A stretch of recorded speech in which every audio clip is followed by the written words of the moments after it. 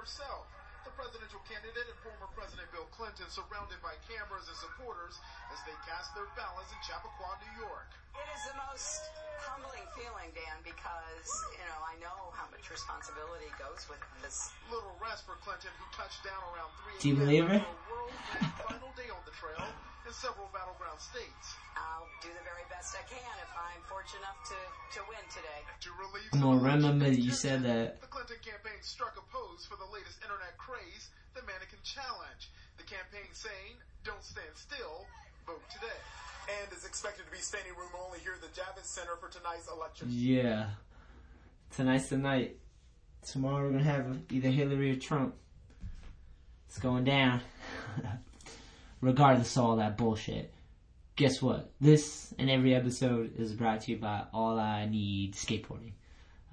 We just had our 3rd annual New England Am last Saturday and Sunday. My voice is still scratchy just from screaming, man. It was so crazy. Saturday we did 14 and under, 15 and over. So many people came out. Dudes got crazy. It was a full day, man. It was sick. And then the next day, 22 skate shops from all over New England came. They brought 3 riders each. And every shop fucking threw down, man. It was insane. It was quite the show. There's so many good skateboarders, man. And then also at the end, we gave out some cash for ProTech sponsored Snowman Bowl Jam. And this thing's gnarly. It's been at the edge for years now, and I've seen people skate it occasionally, but I've never really seen like a crazy heated session go down on it. So that's why we did the ProTech Snowman Bowl Jam, and it was insane. It didn't let me down. Man, people were getting crazy in the deep end, like going upside down, and fucking insane, man. Yeah, the event was sick, man. Westgate showed up, Barley was there. It was 2 full days of just awesomeness. And we also premiered our new All I Need skate video, and that was Saturday night. We went to Gallery X. It's an art gallery that I rented out in New Bedford to premiere our new full-length video. It was sick. We filled out the gallery. We had some projector problems, but JV from Solstice Skate Shop came through. We had it going. We had a trailer going. We were playing like our homie's trailer for his video, and it was going smooth. We had it playing, and then the laptop fell, and like the extension or whatever, the connector piece broke, and we were like panicking. But luckily we had everything on DVD, and we had the wires to fix it, and we got it up and going again. It was sick, man. It was so cool. Can't believe we're on our 2nd video with All I Need. It's a trip, man. Corey Goonan, Billy Drown, Timmy Knuth crushed it. Kevin Clem, Brian Adelman, Ramsey had a whole bunch of clips. The cool thing about our video too, I'm hyped, is like there's not any like definite parts. Everyone has enough footage to have parts, but it's all like mixed together, like because we skate spots together, so like multiple clips to like different people on the same spot. It's like more like the session. I really hyped on how Dan McGrath killed it, man. I love his filming and editing. And also if you see one of our Thrive, Prosper, Rise boards in your skate shop, give it a try. And we also have our limited edition Narragansett beer collab deck, which I'm calling the Beer Shark. You can check all this out at allineedskate.com. And today's guest is Ira Ingram. He's one of those dudes that every time I see, I just know he's the man. He's a full-on skate rat at heart and just an epic individual. I hope you guys enjoy, and I'll see you after this election bullshit. Peace. Thrive.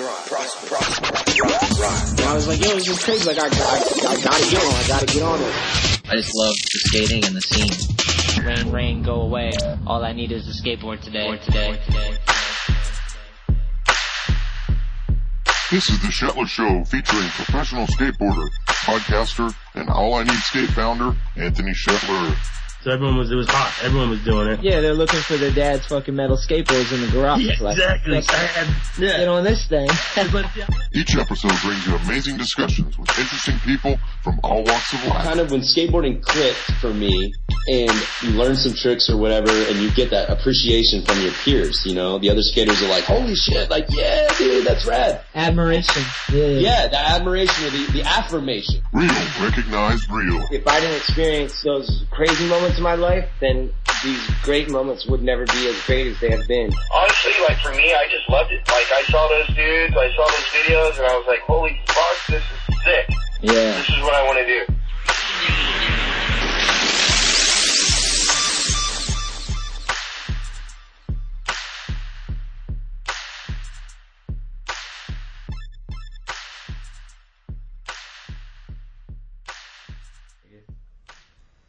Alright, you ready? Yes, sir. Fuck yeah. I was born ready. Alright, so, wait, you're leaving tomorrow for Tampa? Yeah, first thing in the morning. I think my flight's like 10 a.m., so not first thing, but... What's your schedule look like for Tampa this year? Thursday is all set up. Friday is set up, and hopefully we're done in time for rehearsal. Set up meaning? Set up for the live broadcast. Nice. So, on my end, from like a producing standpoint, basically just doing a lot of meetings with, the graphics guy, with the replay guy, with Paul Goncalves from Street League, and Paul Zitzer from Skate Park in Tampa. Zitzer's the man, might I say. He's a legend.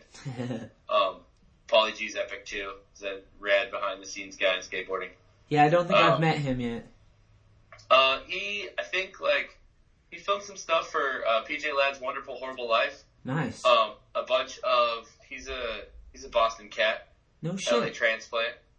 Yeah. Paul, I know Paul. Paulie G, Paul Goncalves. Yeah, I've stayed. Yeah. That's Paul. Yeah. I know Paul. Hell yeah. Yeah. I'm sorry, I called him Paulie G. I was like, I know Paul. Yeah, sorry. I stayed at his family's house. They own like a vineyard somewhere. We stayed there. It's pretty wild. Oh yeah? I think Paul gets down. I got bad stories about that. He gave me my first, Paul's fucking ballsy. He gave me my first job at Fuel TV. Gave me, a really big shot to work on a bunch of those shows, and, it was rad. It was cool. It was trial by fire, working in television suddenly. Is Fuel around anymore?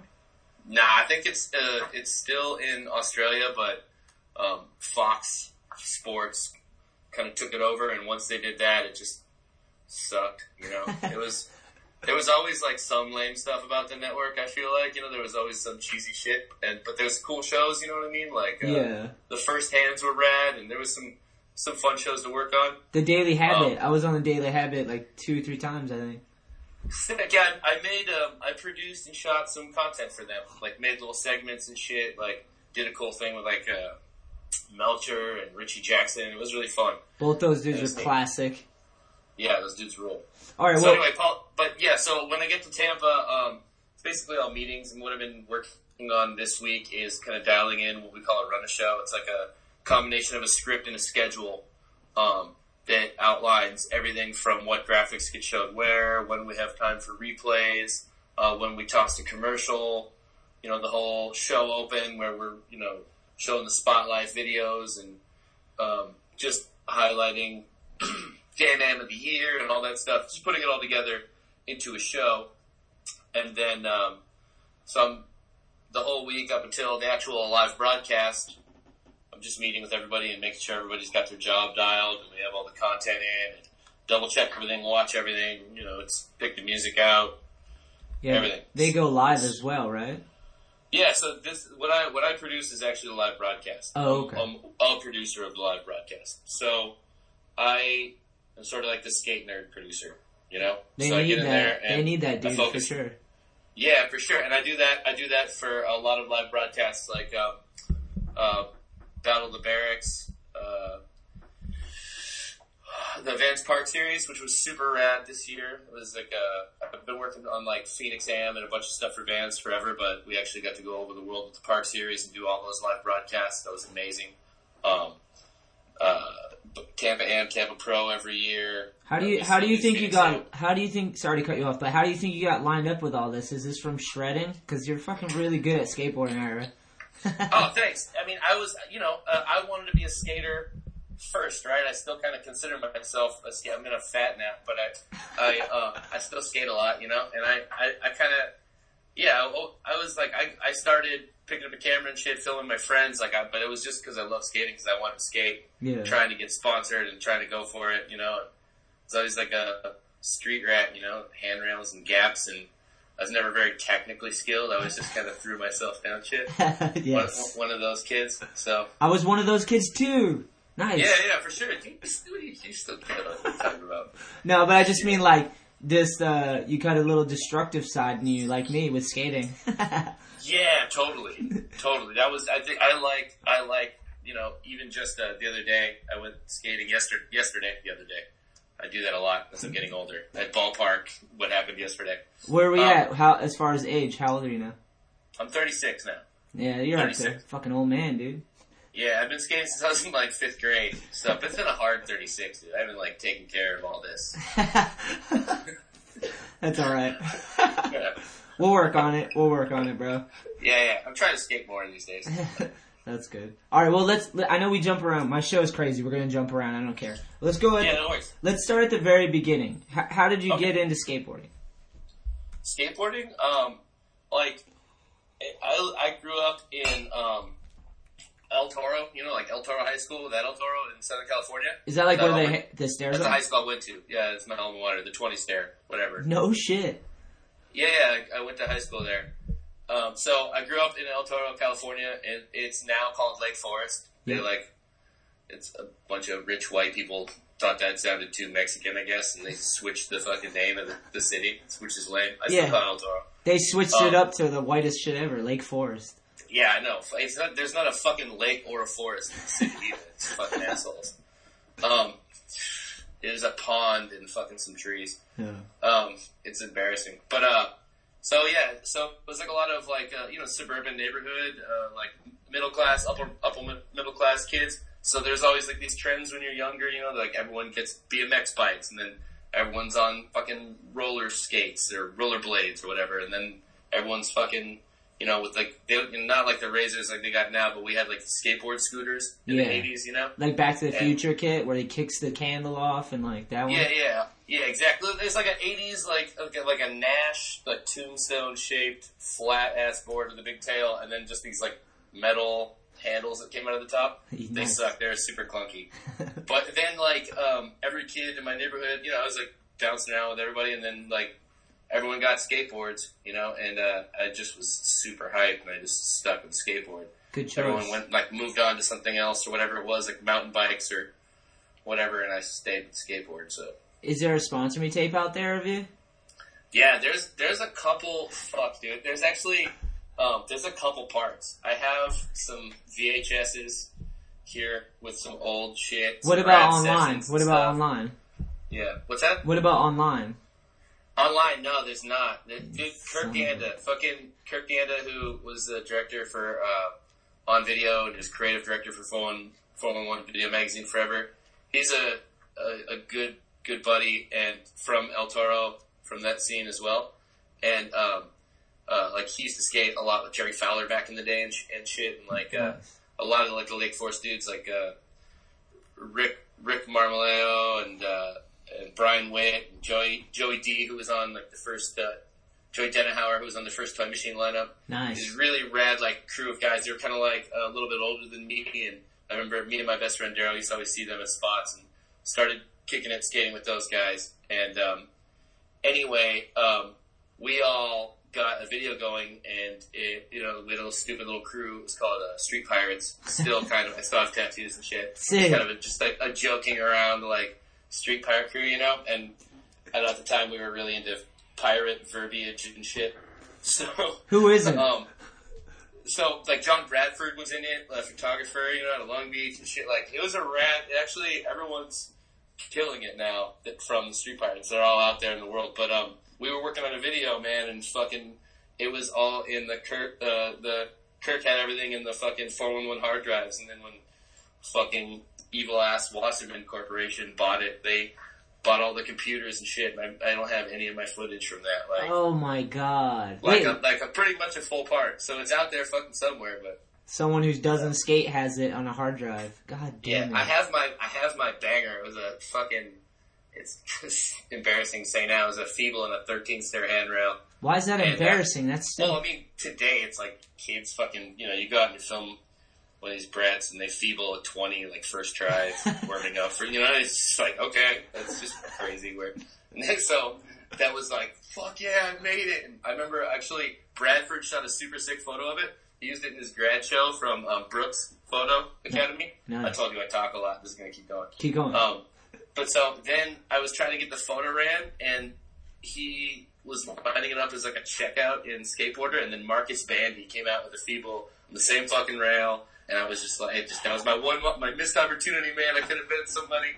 I could have been a contender. Marcus is fucking gnarly, though. He's a good dude to be taken out by. He's gnarly. Yeah, I actually, right after that skate with him at a park, and he was super rad, and, whatever, you just see people at parks, and I was, inside, my heart was broken, but he was cool. You went home later that night, and you found your list of people to kill, and you took his name off it, like in Adam Sandler? For sure. Yeah, Adam Sandler shit. And then I put some lipstick on. And you have before, I guarantee it. I could see you with lipstick on. I wear my wife's lipstick all the time. Nice.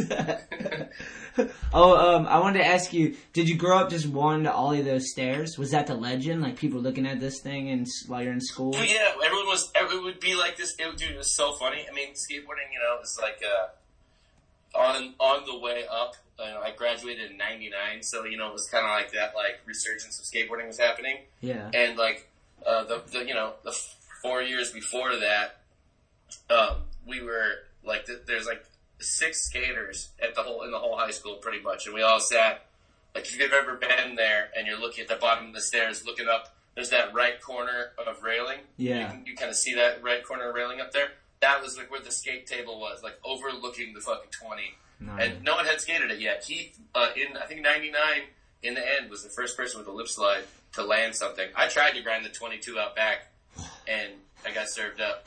David Gonzalez, grinded it a few years back now, Gnarly. 5 or 6 years ago or something. There's a no run up 22, but then there's a dirt hill on the side, so you can kind of cheat it. Nice. So I was jumping off. I stood up on one, and it didn't work out. I've been there a million times. Yeah, thing's fucking big. Do you remember your first board? Official? The real skateboard? Yeah. It was my first skateboard was a Nash that I got on Christmas morning. I still have a photo of it. Is that a real board back then?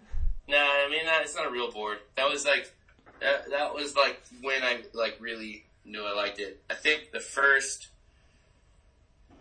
video that I ever got was Psycho Skate, which was a Vision Streetwear video. Nice. So I want to say it was something like that. It was some 80s shit, it was this it was still fish boards. Nice. It was probably a Gons or something. I don't know, the swirl, a gator. So it had the tail, but no nose, basically. Yeah, I don't know. I remember it was super colorful. I was pretty young and dumb. When I finally was really really skating, it was Plan B boards because Questionable is the shit. Pat Duffy. I remember having the first one I remember loving the graphic was a Danny Way board, and it was H.R. Geiger. It was an Everslick, and it was H.R. Geiger alien in the wall, kind of hidden in the wall from Aliens. You know that shit? Yeah, sick. Yeah. So that's the first one I remember actually caring about the graphic. I just wanted something to push around on when I was a kid. Yeah. I didn't know about anything until I was in 6th grade, and then kids were like, "What the fuck? You gotta get some Dickies and fucking, watch Questionable and learn pressure flips." They put you on. They schooled you to the game. Yeah, I was definitely the dorky, outsider kid who just liked it. It took me a while to kind of catch on to stuff. Did you ever get sponsored? Out shops and shit like that. I was actually on Web Trucks for a fucking brief period of time. Hey, alright. I was on Phantom for a while. Remember Phantom? Phantom a truck company? Yeah, Phantom. What was Phantom? Was it trucks? Yeah, it was trucks. They used to have this little ghost emblem on the truck, but it would come off when you grinded. Oh shit. But yeah, I was always kind of embarrassed, but stoked on a sponsor, Oh my god. I would sell the Web Trucks and buy indies. Nice. I broke the first 3 pairs I put on, and then that was it. It was just okay, I can't do this. The dude was cool though. I forget the team manager's name. He was nice. Yeah, hell yeah, he hooked you up. Yeah. You were trying to grind 22 stairs though, to be honest. So he's probably yeah, hook him up, bro. Hook him up. All right, so how do we go from skating to filming? Was there a moment where you're like, you know what, this is it, dude? I'm just gonna be the filmer. I mean, when you skate, like everybody kind of films everybody. Like someone gets, like we all got my buddy Daryl's mom's camera. It's like VHS camera. I remember like taking the rubber eyepiece off to try to like roll, looking down through the eyepiece. You know, trying to works. Yeah, totally. Like, and I liked filming, and then I don't think I ever really thought I was gonna like film skating. Like, I never considered filming anything until I was actually in like, it's more embarrassing. I was in like a Christian hardcore band in junior high for a couple of years. I had like a weird sad boy phase. Did you have long hair? No, I've never really had long hair. I've really curly hair. I've got the classic Jufro. Nice. And I see it picked on, man. And then like in 6th grade, it was like, my mom finally was like, okay, you can do whatever you want. And I went to the barber and I was just like, fucking shave this off. And he shaved it off, and like, I showed up at school the next day, kids didn't recognize me, girls were talking to me, it was like a different life. Nice. Now I'm bald, so I got no choice. Even if I wanted to, the shit's... Welcome to my crew. Welcome to my crew. Check it out. Yeah, exactly. Yep, you got it. It's nice. You look good, man. You look good. Don't worry about it. I love it, dude. Bald is beautiful. I'm backing it. Damn right. So what was the name of your album with your Christian hardcore band? I don't mean to laugh. I apologize. No. I don't even know. It was so bad. But like, more to my point, there was a band, I was in 2 bands. The first band, was called Maintain. Nice. Fucking so lame, so bad. And that was on like one compilation. It was like, it's called Helpless Amongst Friends Volume 2. I think it's like a hardcore band. Yeah. Fucking weird. Anyway, there's an awful song on there. I blocked most of it out. Are you lyrics? But what happened was the tying this shit back in, God, I'm gonna tell every embarrassing story about my life, I feel like. Please do. I was awful in the band, you know, I never like learned to read music and shit. I was a bass player, and I just like learned tablature, which is just like the most dumbed down version of reading music you can learn. Nice. And then you know, one night, this other band, it was kind of like a bigger band, asked if like this guy was supposed to film them during the show, didn't show up, and they asked if I could. I had never really like tried to do anything like that, like besides just filming your friends, like a wide shot of someone skateboarding, you know, those awful, like, classic kid, like, no zoom, just a bad pan, and your friend, like, tail slides a curb and barely rides away. Like, that was my only introduction, really, to video. But then they were super hyped on how I shot, and, like, way more hyped on, like, how I played bass, you know? And so I, like, got kind of proud of it. I was like, this is great. And then I filmed a couple more shows like that, and then I just kind of fucking got over the whole religion thing, which is like, I don't know, that I'm very, very atheist these days. But the whole church experience really freaked me out. I don't know, it was a weird scene. So anyway, I just went back to skating, and then, long story short, too late, ended up eventually, after like waiting tables and just doing all these random jobs and just kind of being bummed out, ended up working at 411 as a sales rep.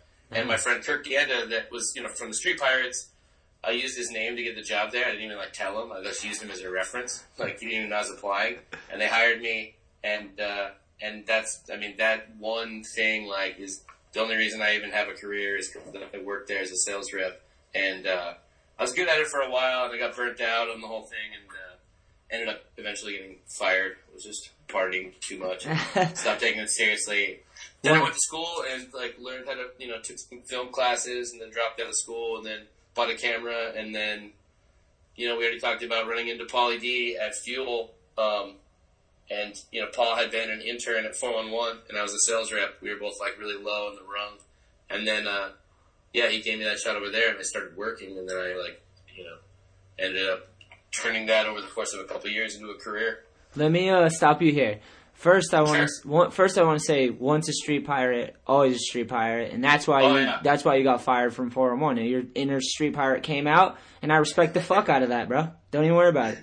Yeah, no, I'm not. And you know what? Like, Chris Ortiz and Friedberg and all those guys, like, everyone at 401, they, those fucking guys, like, they all taught me a ton. I was one of the reasons I was a shitty sales rep is because I was just like hanging out in the edit bays and like watching those guys work and like just fucking learning. Like that was really school for me, being in there, and they were all so rad. Like it wasn't like this fucking sales rep is hanging out in here, you know what I mean? It was like, yeah, check this out. This is how this works, and it was so rad. And it's funny, I can trace every job back to that shit. So that's so sick. Yeah, I love those guys. It's fucking great. It's cool. Yeah, both Josh and Ortiz are fucking classic human beings.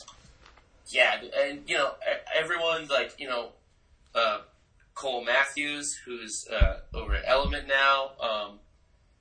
Just like Kevin Strick, Ryan Marcus, Ricky Biedenbaugh, Wing Ko is such a fucking legend. Hell he was like Wing is like everyone should look up a Theories of Atlantis interview with Wing Ko.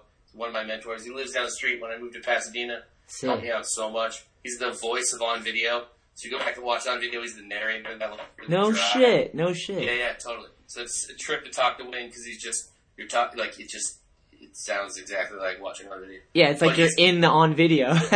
Yeah, nice. He's a legend though. Like all that Tom Penny 16mm. He filmed all that Switch Frontside Flip Carl's band. Wow. The downhill line. He filmed on like a slalom board with a Bolex. Like he's so sick. Like so much respect for those dudes. And now just like I said, Kurt Deanda, every one of those dudes just they've been instrumental in skateboarding and helping me out for sure. And for the people listening, you were a sales rep for 401. You were selling DVDs. This is what you were doing, or what? Yeah. I was. So I got a job. Dude, I was selling like Bam Margera Haggard videos and fucking, CKY videos, the Mike V fight video. I was selling like cold calling shops. Things were going well then. Trying to get fringe shops. Dude, there was some, people, that Mike V video was that was a hot seller. I think I still got one somewhere. That shit is tight. He fucking smacks fools up. He fought like 4 dudes at once, right? That's in that video. Yeah, that's so good. And then rescuing Muska from security, that one crazy melee. It was like in Vegas or some shit. You should start shot from above. You should sell them now. I'd buy that now for sure. Dude, you probably got a couple copies squirreled away somewhere. Wow, I don't even have a DVD player anymore. Fucking really? Yeah, I got a VHS player still. What the fuck do you watch on that? What do you got? Fucking skate videos, dude. I got all my old skate videos still, or at least most of them. With the ones that have survived, I still got Yellow on VHS. I still have High Five on VHS. Damn. Yeah, right. A bunch of the classics. Chomp on This. It's heavy. I took my wife to that premiere. Is it yellow? Is the cassette yellow? Chomp on This? For Yellow? Chomp on This, yeah, the cassette's yellow. It's in the black box with the Pac-Man shit. They got a cease and desist. And we were distributing that at 411, and they got a cease and desist. And I just grabbed like 3 or 4 of those things. I got one in the plastic. Nice. Good fucking move right there, dude. So you got fired for fucking selling DVDs. No, I wasn't selling them on the side. No. I got fired because this guy Doug Thompson, who is like a huge fashion photographer now, or he shoots all sorts of shit. He like shoots all like these campaigns for like Ace Hotels and stuff. Nice. He was the music coordinator for On Video, so he's the reason like Blonde Redhead and shit like was so hot then. Like he found all that music and then brought it to On Video, and like he was super sick. So he was going away to pursue photography on the East Coast, and everybody went out. All the creative guys, went to the Red Room in Long Beach, a little skate bar, and just got hammered. It was like a Wednesday night, and they're all like, "We're not going in tomorrow," and I was like, "I'm not going in tomorrow if you're not." And then like all those guys, they have creative jobs. Like they had like deadlines. I needed to be there and punch the clock at 8 o'clock. I wasn't there, and they were just like, "That's it, dude. You're slipping. You're out." Dude, fucking Street Pirate. Yeah. Chalk it up. Yeah, that was it. Okay. We're gonna jump around a little bit. No worries. Okay, no cool. Worries. Alright. Let me just cross that off the list. Oh, I wanted to ask you, did you say you went to school did you go for filming? I took film classes at Pasadena City College, and then, wanted to go to Art Center. That's why my wife and I moved to Pasadena, and started looking into loans, and it was just heavy. And I had a teacher. I had two different teachers that both said the same thing. One had a master's from USC, and one had a master's from Art Center. And they were both like, take all the classes here, and then go try to get a job as a PA. Like, go try to work your way up, and stay out of the student loans. Because once you know the basics of how a camera works, the basics of storytelling, and the basics of editing, then you can kind of build on that. And the technology is always changing. You always have to be vigilant about like educating yourself with software, firmware, new cameras, and so you're always kind of in school anyway. So as soon as you get the basics down, there's this book that like I used for the first year of my career. It's called the Bare Bones Book of Film and Video, that just had all the breakdowns in it. You know what I mean? Like so I just kept that thing with me, and my wife, who is then my girlfriend, she put my first camera on a credit card. It was her idea. She was like, just try to pay it off, and that was it. What camera? Started trying to work. It was a Panasonic at the time. These Panasonic DVX 100s were like really taking off because they shot 30p and 24p. It's so funny to say. Standard def. It was like, it doesn't shoot like video. It's takes like actual works like a film camera and takes like photos. It was actually like a frame right there, and that was the reason I got like a lot of the work that I got was just because of that little camera. So paid it off, and HVX came out, moved on to that. So it sounded like it was a good investment. I never owned a VX. I filmed with them a ton, but I never actually owned one. Wow, that sounds crazy to say as like a skater who films. That sounds crazy to say. I mean, it's what I learned on. I learned filming with Kirks and like all those guys at 4-1, but like I never owned one. So are you? There's people that are super into HD, and then this, people that aren't into it. Do you care either way? I mean, like everything's good for.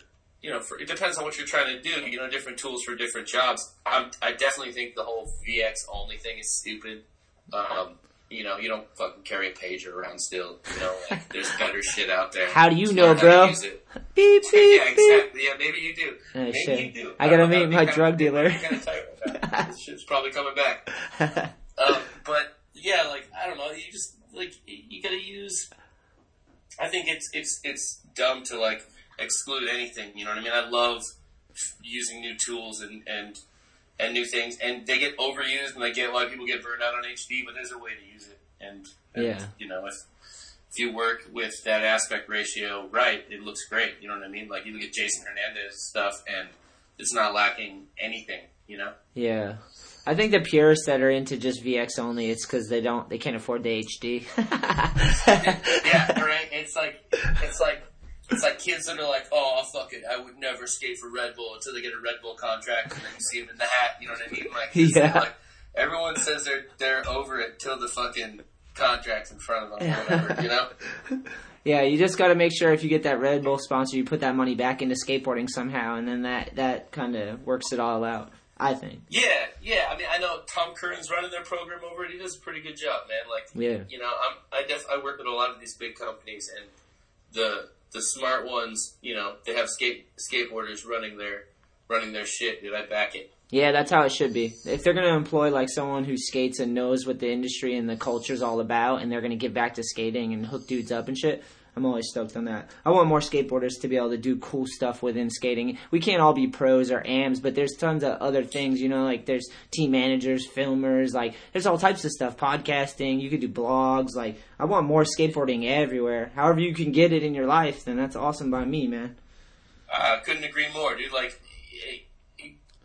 being like, skateboarding can be whatever you want, like for you. If you're like a fuck the Olympics guy, fuck this, I don't, you know what I mean? Like, just, like, fuck Nike, fuck, these big companies coming in skateboarding. That's fine, man. Like, but there's so many people that I grew up respecting and watching who have had a really fucking rough time after, professional skateboarding chewed them up and spit them out. And, like, I have no quarrels with anyone who's getting a paycheck for riding a skateboard.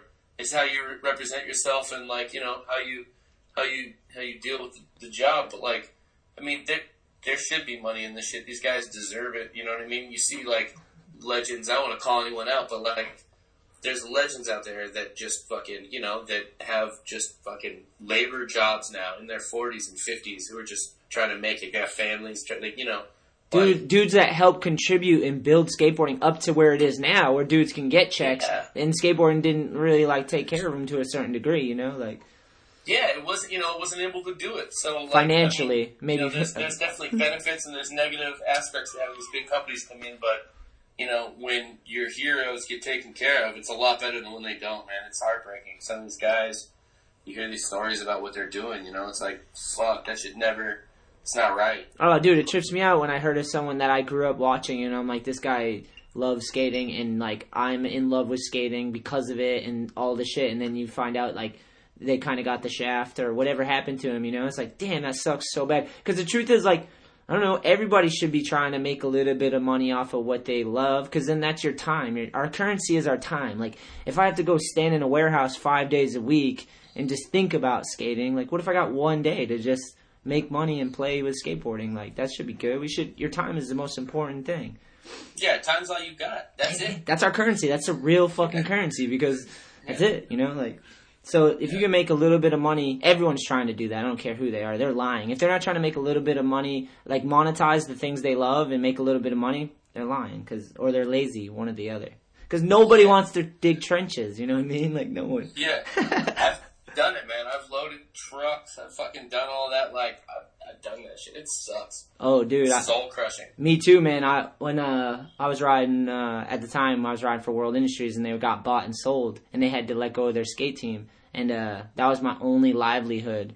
And so I was kind of like sink or swim, you know. But I knew I had a good work ethic. So I went to like this temp agency, and they hired me, and I had to bounce tires. So basically, I don't know if you know about this job, but they bring in a fucking 18-wheeler, and the whole back of it is full of tires, and they're stacked to the roof, and they're crisscrossed in like a pattern. So you open the back of the 18-wheeler, and it's tires from the ground to the ceiling, and you just gotta like, the whole thing was I had to climb up, tear down the first wall, all these tires come following down, I almost rolled my ankle so many times, and they're all different sizes from like big to like those massive like tractor tires, and then you have to like take the tire and bounce it on another tire, roll it down this hallway to another guy at the other end, he's catching it and he's stacking them on pallets. So sometimes I'd be tearing the wall down, sometimes I'd be stacking these things. It was such a brutal job. I did it for like 3 weeks, and then they asked me. Those things are fucking massive too. Dude, it was it was so much work, man. And then I did it for like 3 weeks, and then they were like trying to hire me full time, but they're gonna drug test me, and I was like, you know what? I like smoking weed more than I like working here. I'm out. I'll find another job. I had a job loading trucks when I was younger, and they like gave me the piss test, and I went and bought like the fake kit to pass the piss test. You know? No way! And I went in and like took the test, and then like nobody called me, which like I was all paranoid. I was like, fuck, man, I was waiting, so I didn't show up the first day. So I thought, like, well, fuck, nobody called me, man, so I didn't make it. And I got this call, like, where the fuck are you? And I was like, what are you talking about? And they're like, you're supposed to work today. And I was like, oh, what about the drug test? Like, what are you talking about? And I was like, I thought someone was supposed to call me and then set it up after the drug test. Totally, like, still came in there. It was fucking hilarious. Dude, you sounded so guilty. They're like, he just assumed. Dude, it was awful. He assumed. I almost ruined getting the job before I got it. I was just like, there's no way I'm bad. There's no way this shit's gonna work. Fucking amazing. What's your drink of choice? What do you got right there? I like bourbon and I like beer. This was bourbon, and I put some more in there. But that's it. I like bourbon and lagers, you know, like just simple. I don't like fucking pale ales or Belgians or anything like that. I like to drink a lot of beer, so I don't go for the big flavorful fucking floral shit. Plus, most of that shit gives me a headache. Yeah. So. Yeah, I don't like IPAs. You're like Westgate's dad, Brandon Westgate's dad. He just likes like Bud Light because it's water. He can drink a lot, or he used to. I don't even think he drinks anymore. I drink decent beer. You know what I mean? I don't know. Like I drinking Stella at night. You know. Good choice. I like Stella. Stella's good. I don't drink anything light for sure, which is why I have the physique that I do. Are you really concerned about your weight or what? Come on. Nah. I mean, I'm 260. You know what I mean? So that's like that's with you every day. I'm trying to lose weight. It's just it's one of those things. I've been trying for like 5 years now, or 7 years or something. I don't know. What's your normal weight? What's your ideal weight at? Oh, I could probably lose 50 or 60 and be pretty happy. 200? Right around 200? Yeah, around 200. I was like 190 in high school, and I felt like, 190 high school, and like 5 years after that or something like that, and I started to climb, I think. Not too bad. I break boards, and, it hurts your knees and stuff. It just, cause I don't I still skate, so I don't, No, you fucking skate hard, nicer. dude. You fucking still skate hard. I skate a lot, yeah, thanks. And you got your type of skating and being as big as you are, you definitely take some tumbles. How's the joints, alright? Yeah, they're okay. My elbow is real banged up right now. Real banged up. I've been falling on it like every time I go skate. It's like I hang up on a disaster or something like... Oh, I know that one. Within the first 5 minutes or some shit, you know what I mean? Like, I just keep fucking falling on, the typical swell though. It's not super bad, but it's in there. She's a good one. Yeah, she's a good one. That one looked good. Yeah. There's a lot of fat over that. So, under there's a bigger lump than it looks. My homie Ramsey, Ira, my homie, okay. He, I saw a moment, cause Ramsey's always been pretty heavy set, and he fluctuates too. Sometimes, he's down a bit, and then sometimes he's up a bit. I saw a moment though, cause he started getting in shape a lot more often and everything. I saw a moment when he started realizing he didn't have to, tumble when he fell. He realized he could catch his own weight without hurting himself. Cause he lost weight, and I saw the moment happen when we were out skating. I was like, holy shit, Ramsey, do you realize, you don't have to just roll out of shit now? You can actually walk out of it a bit? And he was like, yeah. I was like, holy shit, that's sick. But he started... Yeah, you gotta be careful how you get out of shit. This is a lot of momentum, 260. Yeah. You stop wrong, the knee bends the wrong way, or, it just... I'm at the point now where, skating hard will ruin shoes by blowing them out. They roll over, you know what I mean? Before I tear them, dude. It's awful. It's so, whatever. Sorry. Me and it's fine. Fuck. I mean, I talk about it all anyone who knows me knows it's something I mention. Oh, okay. I'm fucking, it's been this way for a long time. I'm not, self-conscious about it. I just talk about it so it sounds like I'm doing something about it, but really I'm just drinking too much. Well, don't worry, because at least you don't look like Nicolas Cage like me. I get that all the time. Fucking all the time. What do you... Nicolas Cage is amazing. That's high praise. Yeah. High praise. You know how I know it's true is because I go to, grocery stores and it's, 45-year-old women that tell me it. And they're and they just are you know who you look like? And I stop them every time. I'm like, yes, I do. And then they're like, Nicolas Cage, he's so handsome. I'm like, thank you, I think. It's sick to get, mistaken for, a crazy, insane dude, too. That dude is off his rocker. Well, to be honest, I've been getting it so long. He actually had his shit together when it first started, and now he's making us both look bad, Ira. God. You've been getting it since, fucking the Las Vegas movie. What was that shit? Leaving Las Vegas? Leaving Las Vegas. Yeah. Him and the hooker. That was tight. He was, the severe alcoholic. You remember Raising Arizona? Classic. Yeah, fuck you, dude. Yeah, that one, and Wild at Heart, too. Lynch. That was a great one. I don't think I've seen that one. I'll have to check that out. That's super fucked up. You gotta watch anything David Lynch has made. Nice. Wild at Heart, you said? Wild at Heart. Yeah, it's fucking great. I gotta write that one down. Have you... Hey, what do you consume as far as, TV, podcasts? What do you watch or listen to or anything? I love Kurt Vonnegut. I have a lot of tattoos of his drawings from his books and shit. Nice. Definitely, he's one of my favorite authors. It's funny. I was like, "What do you consume? Podcasts or TV?" Yeah, no, I was going into I thought you were talking about. I thought we were getting into drugs or something. I was like, well. Well, I didn't even consider to say books. I forgot books exist. Yeah, totally. No, I read paper books too. I don't read on a fucking. I like turning pages and marquee pages and shit. Nice, old school.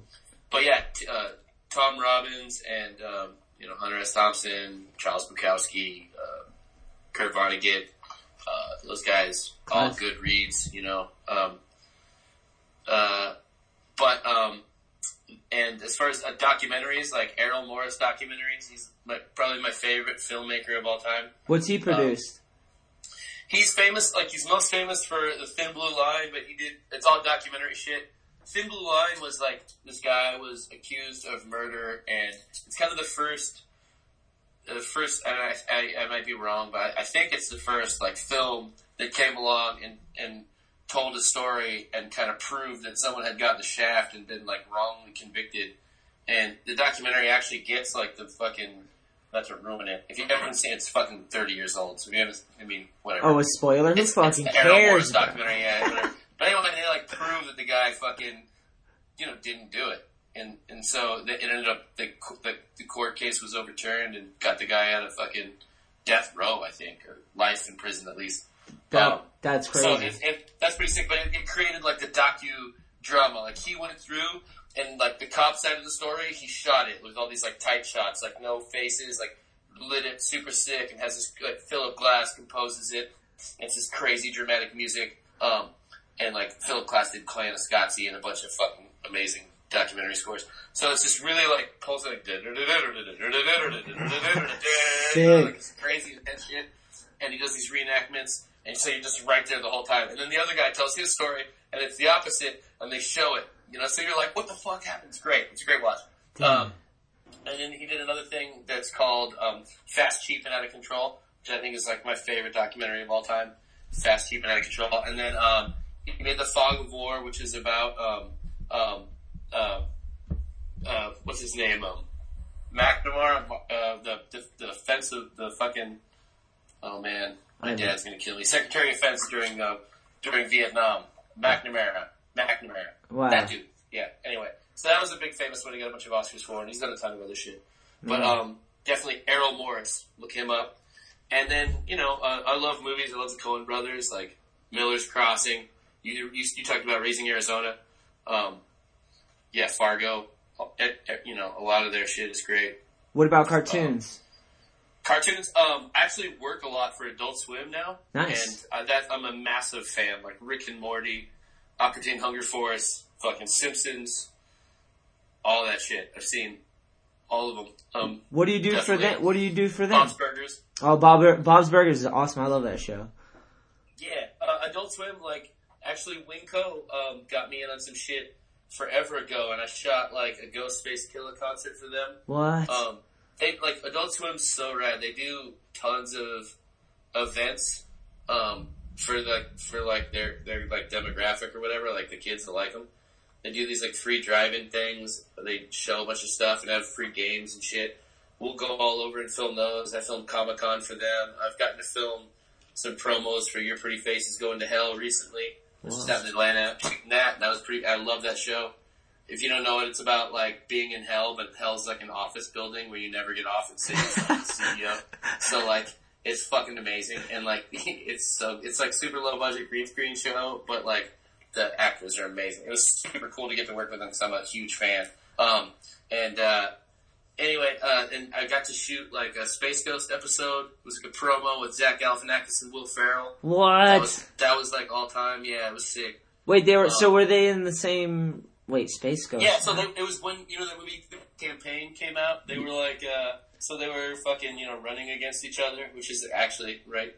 Yeah. Current for today. It's election day. Oh god, don't fucking remind me, dude. God, yeah, sorry. I know I have it muted in the background right now. I'm like glancing up. Why? What do they got? How are we right now? Do they announce? When do they announce it officially? It could be as early evening tonight or tomorrow morning. They should, Dude. It could. I mean, if it gets crazy, if it's super close, then you remember the Gore Bush thing. They could drag this thing out for fucking.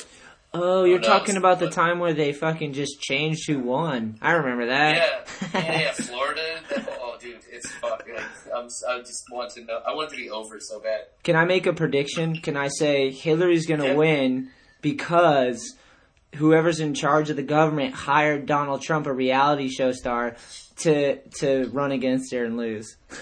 Hey, I'll say that doesn't sound crazier than anything I've heard during this fucking election season. So, it all seems like bad writing. I mean, yeah, I wouldn't fucking be surprised at all. I mean, right? Like, nothing can shock you now after this bullshit. Like, dude, it's more obvious to me than ever that it's just a show, and it's kind of like, I maybe I'm cynical or whatever, like, but I always say, I'm just like, dude, they're gonna do whatever they want to do. Like, have you ever had power? Yeah, I tell my probably. my friend Jeff, he hangs out with me, and I'm like, have you ever had power, like power over someone or felt powerful? And he's kind of like, not really. I'm like, well, I have. And people that feel that way usually fucking blow it when they have that, you know? Like, that's just what happens, you know what I mean? So I'm like, these people that own the resources and own the wealth, they're not going to just give it up. The show goes on, you know? Like, the only way culture I've ever seen change is through art, through, like, because life kind of imitates art. So, like, when the art kind of sways the whole culture, or like a drug, psychedelic, drugs change culture all the time, you know? Like sugar and psychedelics and fucking crack, like, I don't know, policies, the president kind of seems like a puppet to me, I don't know. Maybe I'm crazy. No, I mean, it's this whole shit makes you crazy, you know? There's what's the, like, Abraham Lincoln quote, it's right aligned with what you're saying, it's a true test of a man's character is to give him power. You know, you find out real quick who the dude really is, you know what I mean? Yeah. I've worked for real assholes, so I try to, like, you know, when you're running a crew or whatever, I try to just, you know, I've never had a problem thinking, like, if anything, I'm, like, insecure, you know, so I'm just like, okay, I just try to be nice to everybody and just, you know, fucking, you know, I'm never super forceful about, I mean, that's not true. I get opinionated as fuck. I don't know what I'm talking about. That's right. Nice, I mean, though. You gotta be nice. I mean, you gotta respect, you gotta understand someone's doing their job, like, they know when they fuck up, and if they care, you don't gotta say shit about it. Yeah. Because, you know what I mean? Like, I beat myself up. When I fuck up, I beat myself up more than anyone else is going to beat me up about it, you know? Well, with those guys, I'm like, they're called career politicians, so it's a career to them. So, obviously, it's like, they're trying... That's what should stop. That shit, we got to put a time limit on fucking people being in office. You know what I mean? Like, it used to be like you had another job, and you came in, and you fucking, you know, you did your votes, and you were, like, you know, in the Senate or in the... You know, those guys... They should be, you know, their, like, vacations and their healthcare and shit, like, we gotta pull the carpet out from under these assholes and shoot all the lobbyists, and then we'll be on a better path. We're in a weird spot right now. We're in a weird spot because there's, like, mirrors everywhere because the internet and the phones, and, like, we're in a weird spot right now in the world that we've never been in before because people could always lie and deceit and kind of, like, do shitty things to get money and to abuse power. Now it's getting harder and harder. There's more transparency, you know what I mean? So even politicians, you're seeing them now, like, you're seeing how ugly some of these people are and how shitty qualities they have, but it's like, but they're still getting through to the last two. You're like, oh my God. Give me one example. They've been going every month, all month long of examples. Like what? Like Anthony Weiner or Donald Trump? Like, I don't know. All right. No, but let's move along. But let me point out, I see a I voted sticker on your chest. Yeah, do I still got it on? Nice. I just put that on for Instagram. Nice. All right, no more politics. We're done. That was fun, though. Yeah. We'll get into a more lighthearted story. Just kidding. Sure. What about your dad, dude? What happened to your dad, man? Why? Does he swim anymore? Does he go swimming ever again? Or? My dad's, both my parents are fucking, I got really lucky. I'll start there and say they're both fucking legendary. They're both, like, hard as coffin nails, you know? They're, my mom's, like, got, like, the soft maternal side, obviously, you know, but she's a tough lady. She's been through a lot. Hell yeah. And, you know, same with my dad. My dad, we call him Scary Harry. It's Harold Alfred Ingram Jr. is the old man. And, he survived, like, Vietnam in 68. In the height of the Tet Offensive, a whole bunch. He came back. He survived a marriage with a redhead I don't know much about. Crashed a Harley. And then met my mom. And, dude, he ran a boat shop most of my life, you know, owned his own business, was his own man, and he just retired recently, sold the business. They kept his name on it. It's still Harry's Marine Engine Service out of Orange, California. You can go get your boat tuned up over there. self-promotion or whatever, family promotion. Yeah, that's a good plug for sure. Yeah. But it was sick. I grew up in the boat shop, so it was pretty tight playing on boats and shit with G.I. Joes and like other people's boats and stuff, taking naps. Anyway, so the shit you're talking about though, both my parents are like free divers, breath hold divers. So they hold their breath and they can go in the water. And they dive into the ocean and they get like bluefin tuna, white sea bass, yellowtail, grouper, all sorts of shit. And with like a spear gun or something. Yeah, the spear gun. So they get a spear gun and they got some crazy fins and shit. And they just like snorkeling with weight belts so they can get down low. So they can like dive deep and they hold their breath. The whole sport is like you only hunt holding your breath. You don't have the bubbles from the tank that scare the fish away. It's pretty old school shit. It's life or death shit. You got a bunch of friends who died. Shallow water blackouts, they call it. So like you hold your breath fighting a fish too long, kick back to the surface, and you don't make it. You turn off. Like, it's serious. Like, it's fucking. I've been to funerals for these fucking guys. They're crazy. And he would always harp on me for like not wearing a helmet. None of my friends have fucking died. You know what I mean? But yeah. Anyway, he's awesome. He's a bad motherfucker though. Old school. So, September 11th, 1984, off the coast of Guadalupe Island, he got hit by what the witnesses described as at least a 16-foot white shark. So it's a full breach attack. So when the shark hit him, that means the shark came all the way out of the water. It's like when you see them hit those seals in fucking like Planet Earth and shit. Like that shit, 16-foot white. So the dorsal fin on this fucking shark is bigger than your torso. Oh my God! Like, this is a big boy. So this thing, he's kicking around on the surface, and they're off the coast of Guadalupe Island. And these guys, they know their island's pretty good. They know their reefs. They know their, they hunt in the kelp patches. So like where the kelp grows up from, like, it just comes out of the darkness. You get down in the water to go dive with these guys, and like you just see the kelp go down, and that's it. And they kick down and they follow it. And the fish are along there feeding off the feeder fish that are feeding on the kelp, and the little crabs that are on the fucking kelp.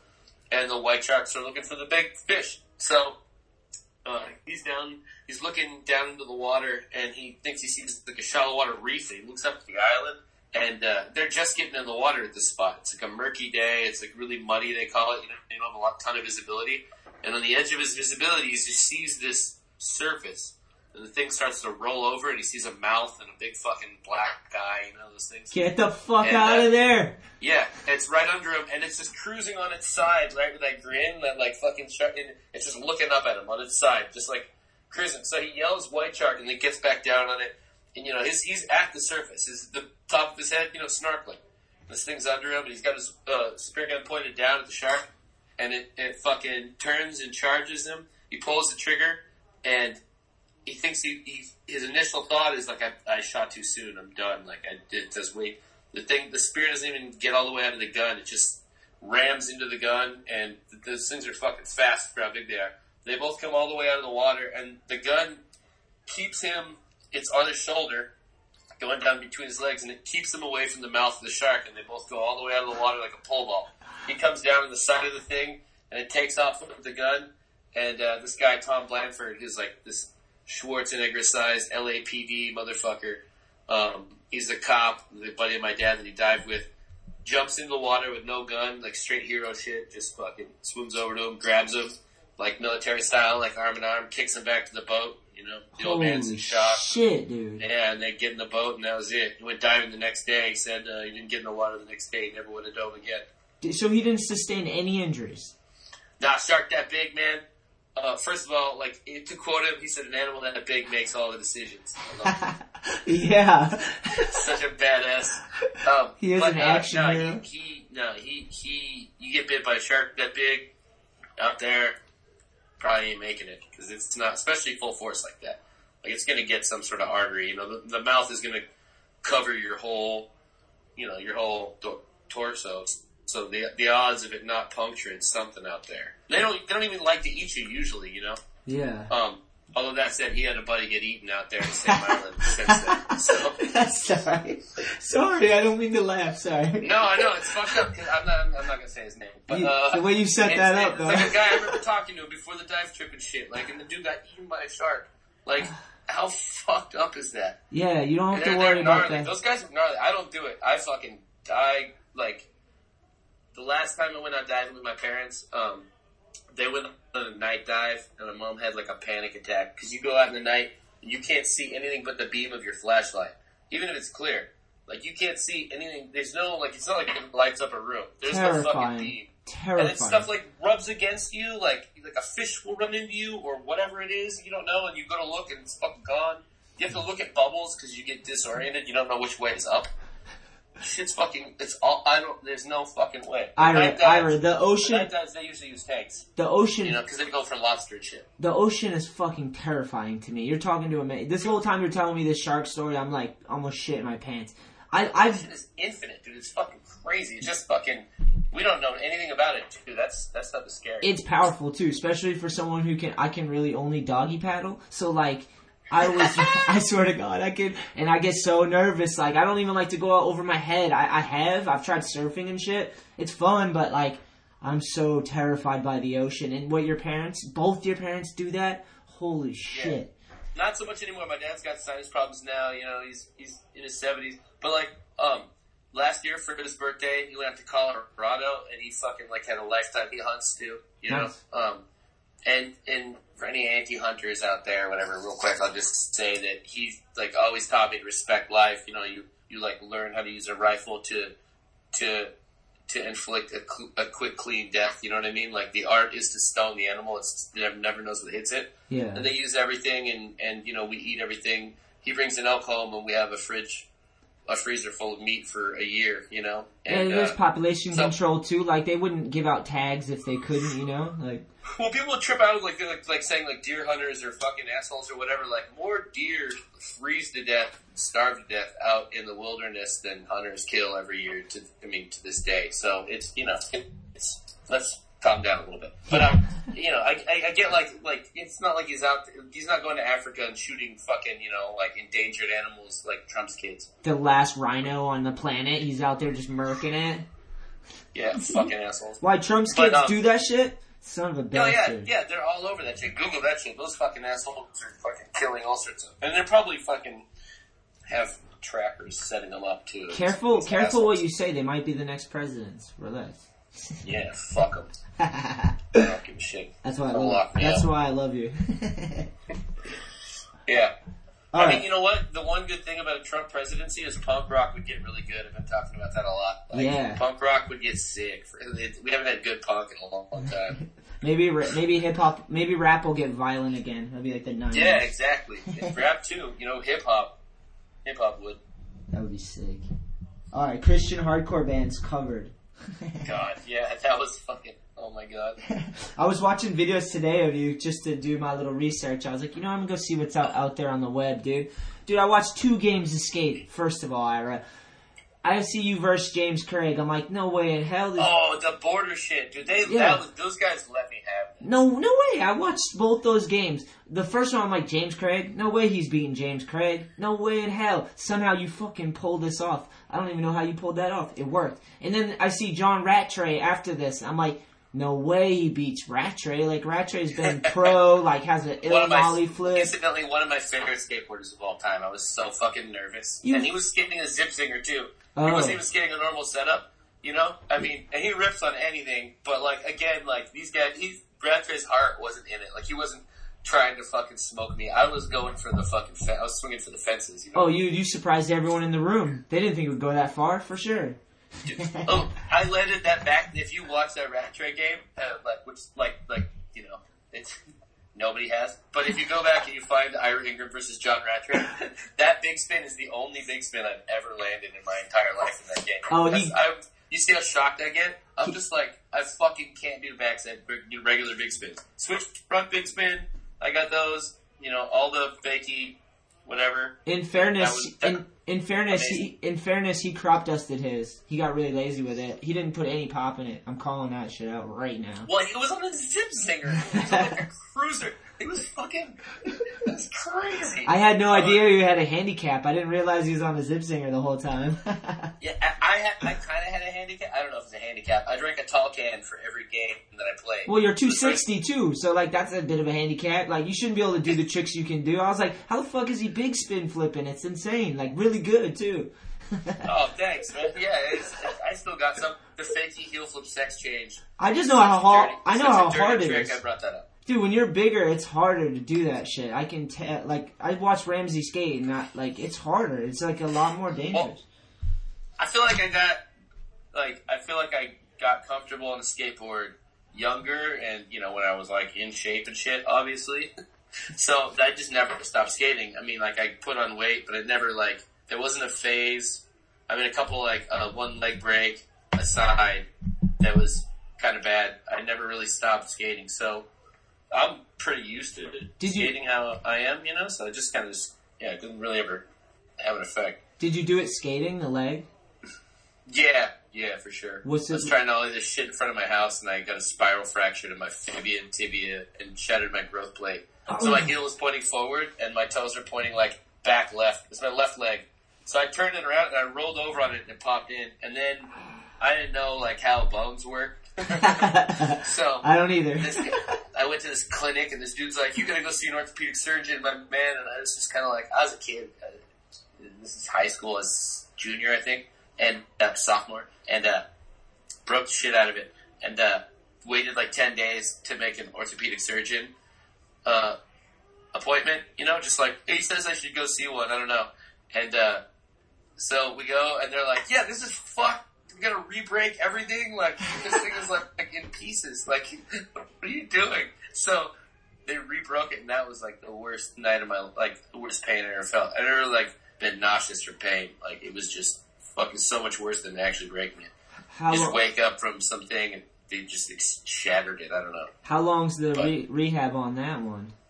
It was months, dude. I don't know. That one was long. I feel like I didn't skate. I think I was in a cast for like abnormally long.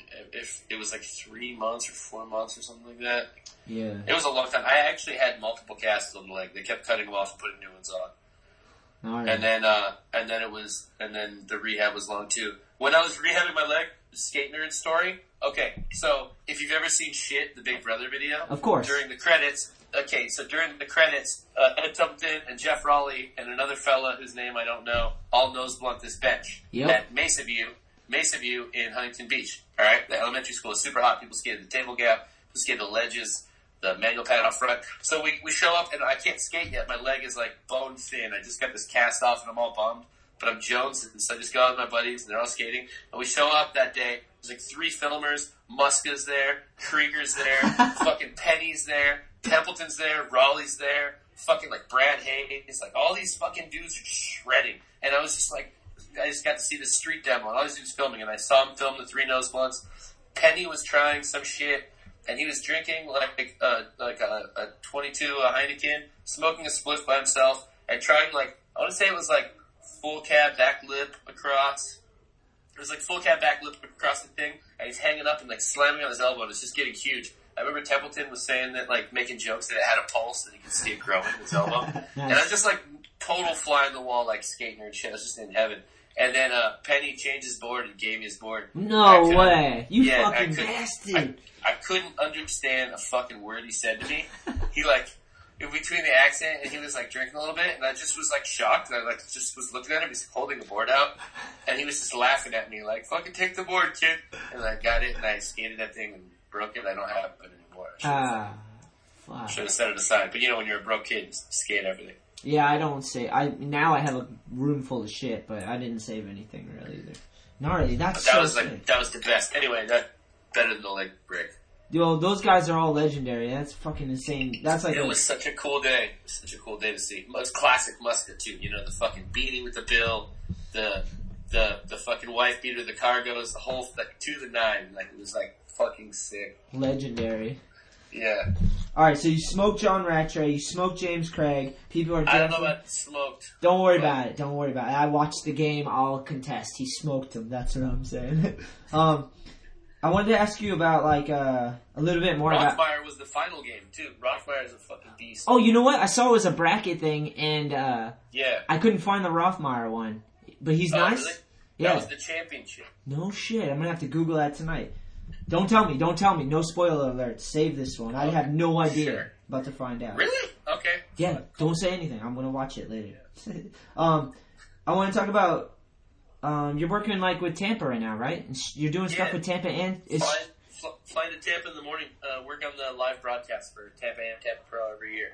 Yeah, and it's affiliated with Street League now as well, right? Because how are they affiliated? Not really sure. Okay, so there's a couple things now. So Street League is, they're creating like a global qualifying system, and so what they've done is there's a couple ways into Street League through Tampa. Oh, that's rad. What it is. Yeah, that makes sense. So if you win Tampa Am, or you get Damn Am of the Year through the Damn Am series, you're automatically into the program. So if you win Tampa Am or you get Damn Am, you're in the Pro Open. It's like up to you. Get that shot. It's pretty rad. And then if you win Tampa Pro now, you end up as like one of the select pros for Street League.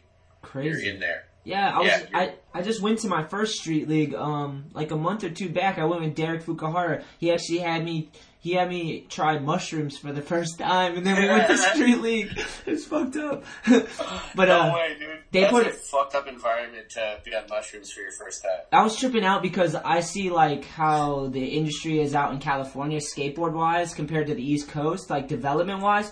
And, like, I'm walking around the stadium that's built for, it was built for a sports team, like 30,000, 60,000 people or whatever it is in the stadium. And I'm looking at all these skateboarders and people that love skateboarding culture. They're just a line around the building. And then, like, when we got in there, like, I've done do tours and stuff, so I've seen it before, but this was just something different. And I'm like, I get in there and the stadium's packed. It felt like a basketball game. I felt like I was... Yeah. It was insane, and I was like, and I'm looking around, and I can tell, like, not everyone's a skater, but you can tell, like, they grew up, like, in high school where skating was part of the culture, and they were fans of, like, pro skateboarders because they watch it like a sport, kind of, like, they might not have skated, but they're, like, I was like, this is where it's grown to, like, as far as this side of skateboarding. There's many sides to skateboarding, but just to see that side get to that point, it made me really think about it. I was like, whoa, kids in California, some of them are growing up almost like sports stars, like, because they're so good, and it's embraced, and the community embraces it, like, it's just part of it. It's insane to me. It tripped me out. I was on mushrooms. No, but it is, that's what, you were, I can't understand why you were feeling the vibes, Yeah, it was insane to me. Psilocybin will do that. That's like, that's the beauty of it. And if you haven't tried it, you should. Yeah. I wasn't mad at it at all. Yeah. 5 dried grams. I think maybe not the first time, but everyone should at some point in their life, like the Terrence McKenna philosophy, eat 5 dried grams of mushrooms and just fucking really, go and see a real God. Yeah, test your ability to like stay sane and be comfortable. Like, I like to freak out like every once in a while because I hate being too comfortable. Like, I hate routine. Like, if I would be stuck in an office job or something, I always have to be moving. Like even today, I was like working in this warehouse and I'm like catching clothes and stuff, but I'm like doing jumping jacks because I'm just like, I can't fucking, even just standing in the same spot is driving me crazy. Like, so like, and then my mental I know, I've been on a trip, we've been on a trip together. Oh, then you know. I know how you operate. Super crazy. I think the trip we went on together, like everyone got hurt but you, and it was you were just stacking like fucking, like, I don't even remember. Forgive me, what trip was this? Forgive me for not remembering. What trip was it? No, it was Texas, we was with Chris Ortiz, and I was filming with Texas and Louisiana. Yeah, that was World Industries. Lafayette with Charlie Thomas and shit. Yeah, that was Charlie's so good. The best. The gumbo, his parents hooked it up. Yeah, we had gumbo at his parents' house and mudbugs. Tell you what. Everyone passed out. His parents like gave us all gumbo, and then everyone's sleeping on the floor like we got drugged, basically. Dude, yeah, that was fucking. And we had shrimp po' boys. The best thing about going on a trip with Ortiz is you hit the fucking. He knows where all the best food spots are near all the skate spots. Oh, it's all lined. It's all planned out so that you go. Okay, spot, food. Spot, cupcakes. Spot, food. You know what I mean? Like, Ortiz is the man. That's how he planned the skate day, and it was always awesome. So sick. We'd end up with like red velvet. He's a fucking OG. He is 4-in-1 day. Speaking of the devil, right? Yes, sir. That's all. So, yeah, just to go back to what we were talking about though with the Street League, like, I don't know, is it have you ever lived anywhere else besides out there? Besides Los Angeles? Yeah, like California. California? No, I never. I mean, I've traveled all over the world and all over the country, you know. And, yeah. I'm super lucky to have been able to see that, but I don't know. I love California. I want to live somewhere else, but it just hasn't been like, especially for what I do for a lot of the production stuff. You know, a lot of what I do is not skateboarding. Yeah. And it just, I got to be in LA, you know, and I haven't made it to the point where I can leave and, you know, fly myself in yet, but hopefully one day. It'll be fun. Yeah. All my family's out here. All my wife's family's out here. It's hard. We're like within an hour from everybody, you know, so it's hard to beat that. As far as like the skateboard industry though, like growing up, was it always like people were involved? Like that's like the Mecca, right? Like, I get what you're saying. Yeah. How developed has it been forever? Because like to me, going to see those street leagues, I was like, holy shit, I've never seen it like this sunk into something before. Like the culture. Yeah, they're really fucking. I mean, they're really dialed in. You know, I think that it's a huge part of the culture out here. Like I said, like Vision Psycho Skate was my first skate video, right? Like Mark Gonzalez is in there, Gator's in there, and a bunch of rap dudes. That I got that from my elementary school book sale. Oh, nice. Like it was a random VHS, and I was like, "We'll pick something out," and I picked out this fucking skate video. I was like, "That's crazy! This isn't a book." You know? Yeah, that's crazy. That's why I got it. Yeah. The Descendants were in that, and like the first time I seen the Gone skate, like it was insane. And then so yeah, it's more ingrained in the culture out here for sure. Like that was just allowed. And then, you know, like I said, everyone in my neighborhood started skating, and it was like full on fad shit. And you know, I remember learning how to ollie up a curb, and it was like that's it. And then there's other skaters, and you know, then once we had to like it wasn't so like now there's parks everywhere, and it's such a part of the culture, but like. It was Huntington Park was it. Like, we would take a bus to Huntington Park super early on the weekends. And then when my friends could drive, you know, like the one dude, we'd jump in his car, we'd all go super early and just try to skate out in Huntington Beach all day. Like, that felt like the center of it to us. LA was a little far. We went to San Diego a couple times. Yeah. But it was, you know, we'd go there and you'd see Jeff Raleigh and Ed Templeton, and you'd see, like, Willie Santos and fucking Jim Greco and, like, you know, all these dudes skating this little park that's like the size of my living room in my apartment, you know. There was this tiny fucking thing. It was this little fishbowl, like, circle of a park. It was sick. It was sick. It's not there, though. Did you get to skate at Huntington Park? Did you ever skate it? Yeah, back in the day when I rode for Birdhouse, I went there a few times. Yes. And then I was just out in Cali like a month or two ago when I was doing mushrooms at Street League. And someone told me that park wasn't there anymore. Yeah, it's gone. Bummer. They built Vans built the park, though. It's pretty good. That's good. It, but it looks nice. That place was like iconic though, because like Ed Templeton doing nose blunts on that steep ass like over the rail and shit. Like yeah, dude, the shit he used to do on those banks. They're like these little China banks, dude. They were like pretty much walls, you know, like especially in the little center. Just like a little center cradle kind of. I don't know, they were tiny, but like he would blast shit, and dude, it was so fucking cool. And those are all in 4-on-1s and stuff, like bringing it full circle. Like it was, I grew up watching the 4-on-1s because like where I grew up, dude, we didn't have like skating was like there was like one dude. I learned how to skate in New Hampshire, and it was like one dude like got into skating and got another dude into skating, and then I got into skating because those two dudes, and that was it. There's no skating anywhere. Yeah. It's like trips me out, but we had all the 4-on-1s in the winter. That's so rad. We had all the 4-on-1s in the winter because winter would hit, and then we just like watch those 4-on-1s and trip out. Loved it. That's sick. Now there's kids who like found out about skating because of video games. Like how crazy is that? Like imagine a kid who hasn't even had a skate video. He gets like Skate 3 or whatever, you know, and then like that's how he discovers skateboarding, and they become fans. Those are some of the kids you see in the street league. You know what I mean? Like. Yeah.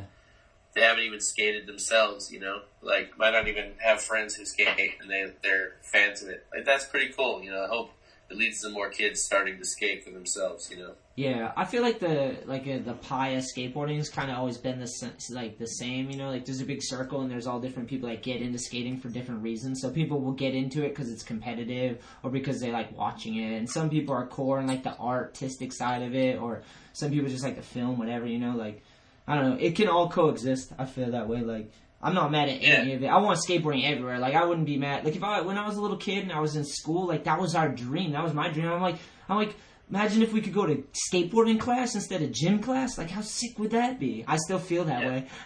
Now you got Wendell's, up in Portland. That's a reality. There's schools in Malmo, Sweden. There's a school. I can't pronounce the name of the school, but that's their physical curriculum is skateboarding for the whole school. It's based around that. Dude, imagine if you could go to that school.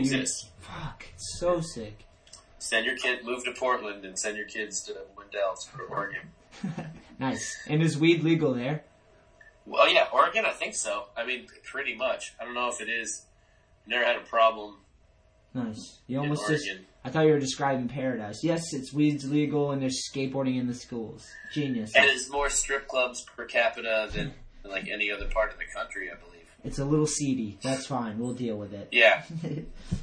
Oh, I wanted to bring up the fucking Tampa Pro this last year. I was there and I tried to skate in the team manager contest and they disqualified me. Yeah, you're too good for that shit. Yeah, I mean, I'm complimented. It was a compliment for sure, but I still just wanted to skate that one and not the pro. That one's way funner. But regardless of all that bullshit, I saw you. You put on a couple pounds, dude. You put on a couple pounds. I'm a little chubby. Get into that bad boy.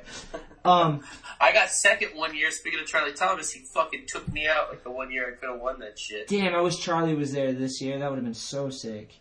Charlie had like a board a year before too. He should have been disqualified. I know. That was my year. I consider, and like, you're bitter. You're bitter. A lot of people agree with me. I pretty much won that year. All right? Sorry, Charlie. So bitter. Let it go, Ira. He's the champ. That was my one chance, man. I landed a line. That's like all I got. Yeah, but this year, dude, I looked over. I love Charlie. I'm totally joking. Of course. That's fine. No, he kicked my ass. And he'd actually skated that while he had a pro board before too, and I think he might have won. Yeah. I don't know. Yeah. But he rips, dude. He's the best. He got some of the best footage on our World Industries trip. Dude. The team manager, it was like you and him. I love it. Switch all like that rail into that brick bank. That was fun. Hell yeah. Texas. Yeah, Charlie always killed it. Charlie's team manager, but Charlie never stopped on his skating. He got buck. He was still he learned fucking 540s at 38 or something like that. That's so gnarly, Yeah. But yeah, I wanted to... What the fuck is it? Hold on. Oh, I wanted to talk about how you were... I looked over at the Tampa Pro after getting disqualified, and you were fucking you came up to me what up, man? You had blood running down your head. What happened? I didn't get to find out. Remember you were skating in the contest bleeding with it was all over you. TM is fucking real. You were the hardest dude out there. No, I'm working on the live broadcast, and there's a lot to it. There's a lot of moving parts, and you kind of just have to be around. So, because, live production, there's always little fires you got to put out. Yeah. It's you get set, and you get ready, and then there's little issues that come up.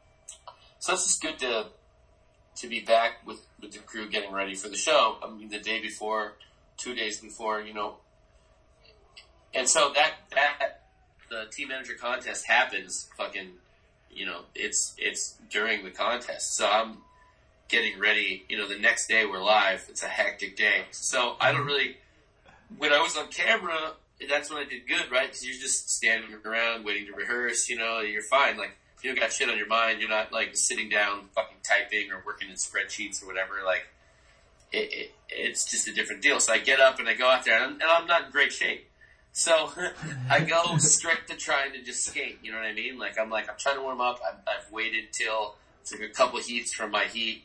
I get out there and, the year before we always skate after the contest that night with the whole crew. Our crew at Auxiliary Channel, which is the broadcast company that I work for, that actually is going to have the satellite truck out there, and we do the whole broadcast or whatever, produce the whole thing for Street League, with Street League and with Skate Park Tampa.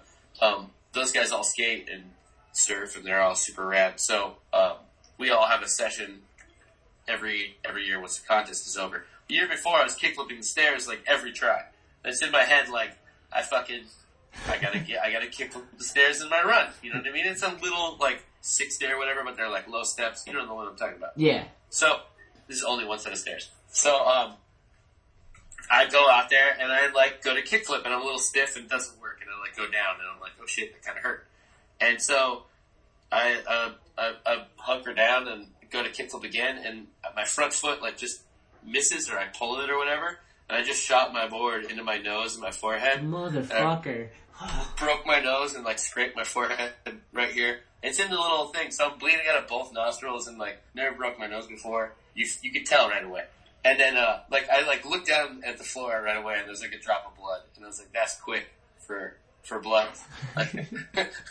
I know this. So I got myself pretty good. Yeah, and then it's in the little recap video or whatever over. You just fucking killed it. I was just like, holy shit, this guy's bleeding out his face, but he's still shredding. It got me hyped. I was like, well, now I gotta get back in somehow.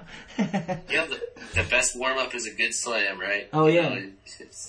Every time. After that, you're kind of cool. Yeah, I call them warm-ups. You take a hard slam in the beginning, it's called your warm-up, and then you just know you're, like, that's your limit. Okay, I can handle that right there. That's your cup of coffee right there. Nice. Fuck yeah. Well, the last thing I want to talk about, if you don't mind. You still got time? Yeah, no, I'm here. Alright, my bub. I want to talk about the Sun Machine video, dude. Did you film the majority of that? I filmed pretty much all of Dan Knapp's part. A lot of Jordan's. Eric Clavel came in and helped film Jordan's part while I was editing. I filmed a substantial amount of it, but there's a lot of other dudes who came through and helped us out. Hoops helped us out a bunch at the end, and oh man, I don't want to forget anybody. That's all right. A couple drinks now. bunch of dudes helped out, but yeah, I tried to shoot most of the B-roll of the guys, and trying to be there for the bangers. I was on all the trips and all that stuff. So did you edit it as well? I did cut it. Yeah, I cut it and I directed it. I guess whatever. How long did you I guys? hired Coco Freakbean from the guy who did all that crazy acid trip animation. That stuff was crazy. I saw that. He's amazing. So that was through the Adult Swim connection. He had done some bumpers for Adult Swim, and I was just in love with this shit. Blew me away, and then hired him to do all that. So yeah, that was all. I kind of got to put it together. How long did you guys work on the video for? I think it was 2 years. On and off. I always was working other jobs, Worko, smaller skater-owned deal, you know what I mean? So I was never really, on payroll or anything. They were just all my homies on the team. Put Zane on, and Jordan is a great friend, and Norman, and Dan Knapp and Ryan Alvaro. Those guys are blood. Paul Flores. So yeah, it was just side project, forever. It was, but it was fun. It was a good run. We went I'd save up and work a bunch of jobs, production jobs, and then I'd have money, and then I'd just go on a filming binge with those guys who are doing scripts. Come back and be fuck, I gotta make some money. So it was fun. So it took a while to get it done because of that, and Dan and Norman had some pretty bad injuries, a couple surgeries. It was crazy. It's sick that you guys took the effort to film a full-length video. It's it's one of my favorite things in skateboarding. Do you think they're in jeopardy or what?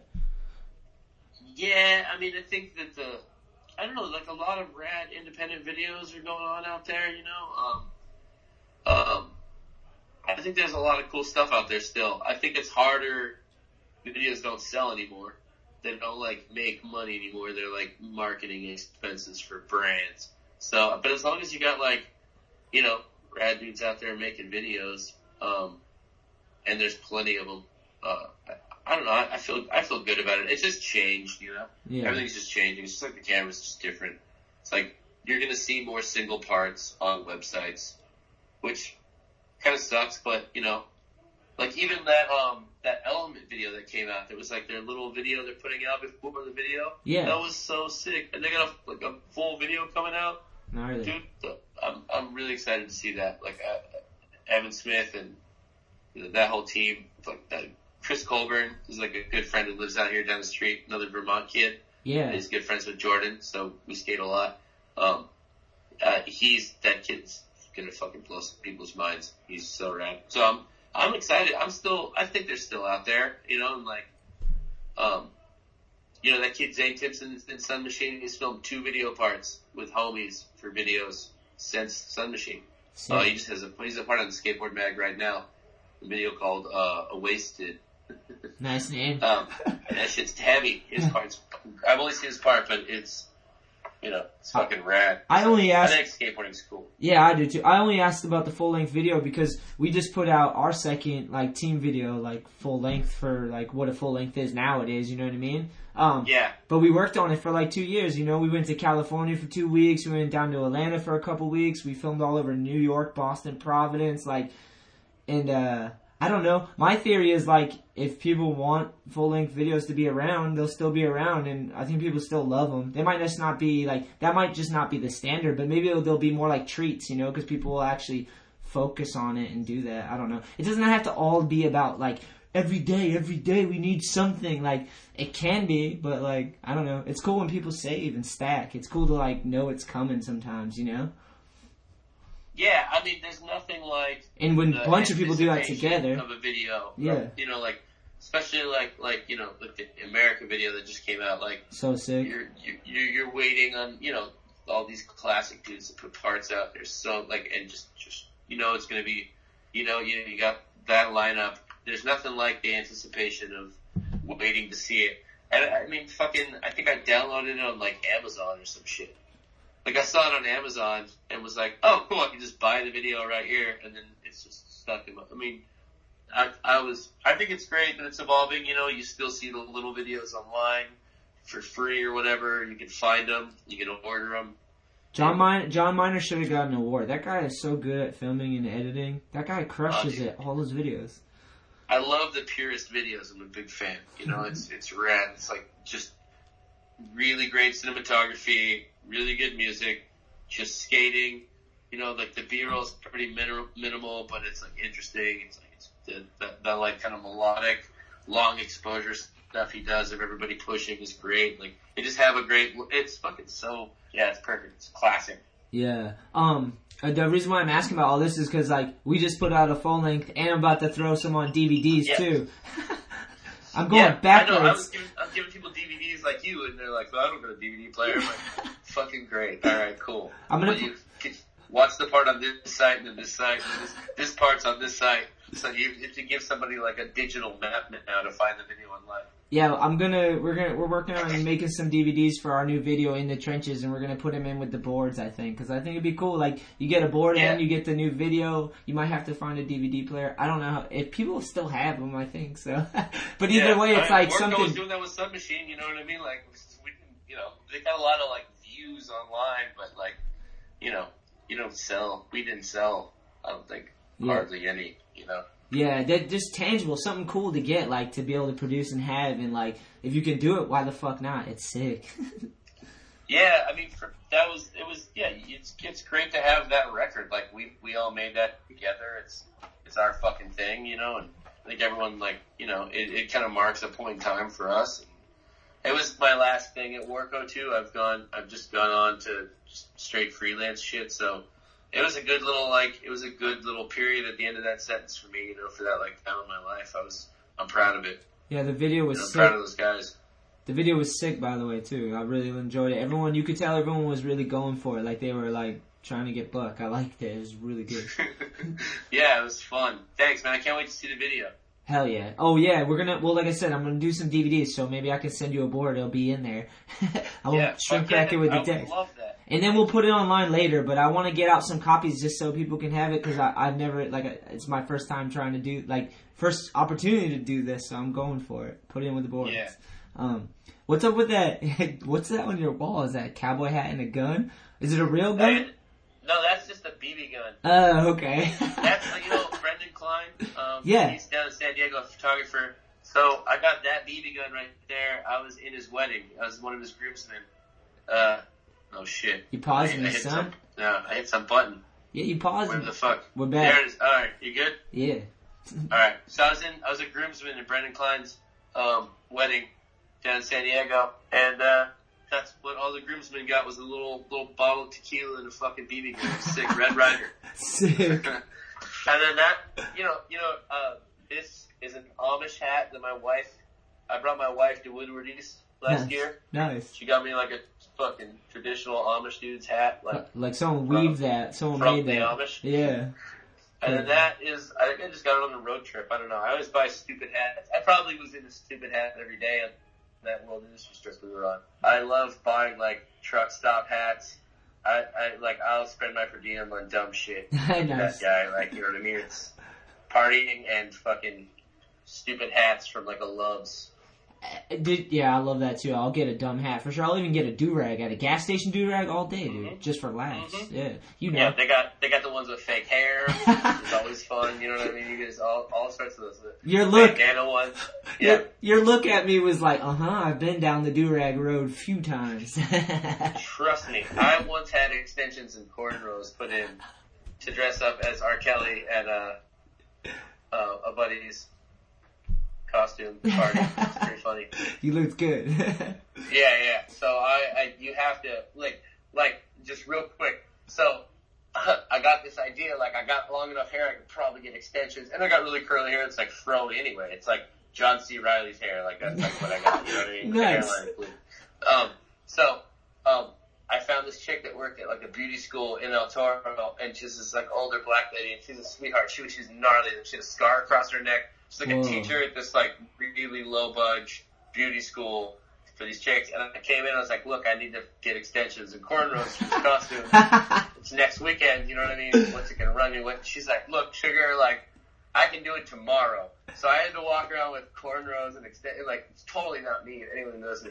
And for a week, because that was the only time I could get someone to do it. So I just came in and she did this shit and it was awful. So you gotta wear a do-rag to protect that shit. Yeah. So I legitimately had to buy do-rags to protect like cornrows. None of that sounded ridiculous at all. None of it. Cool. Good.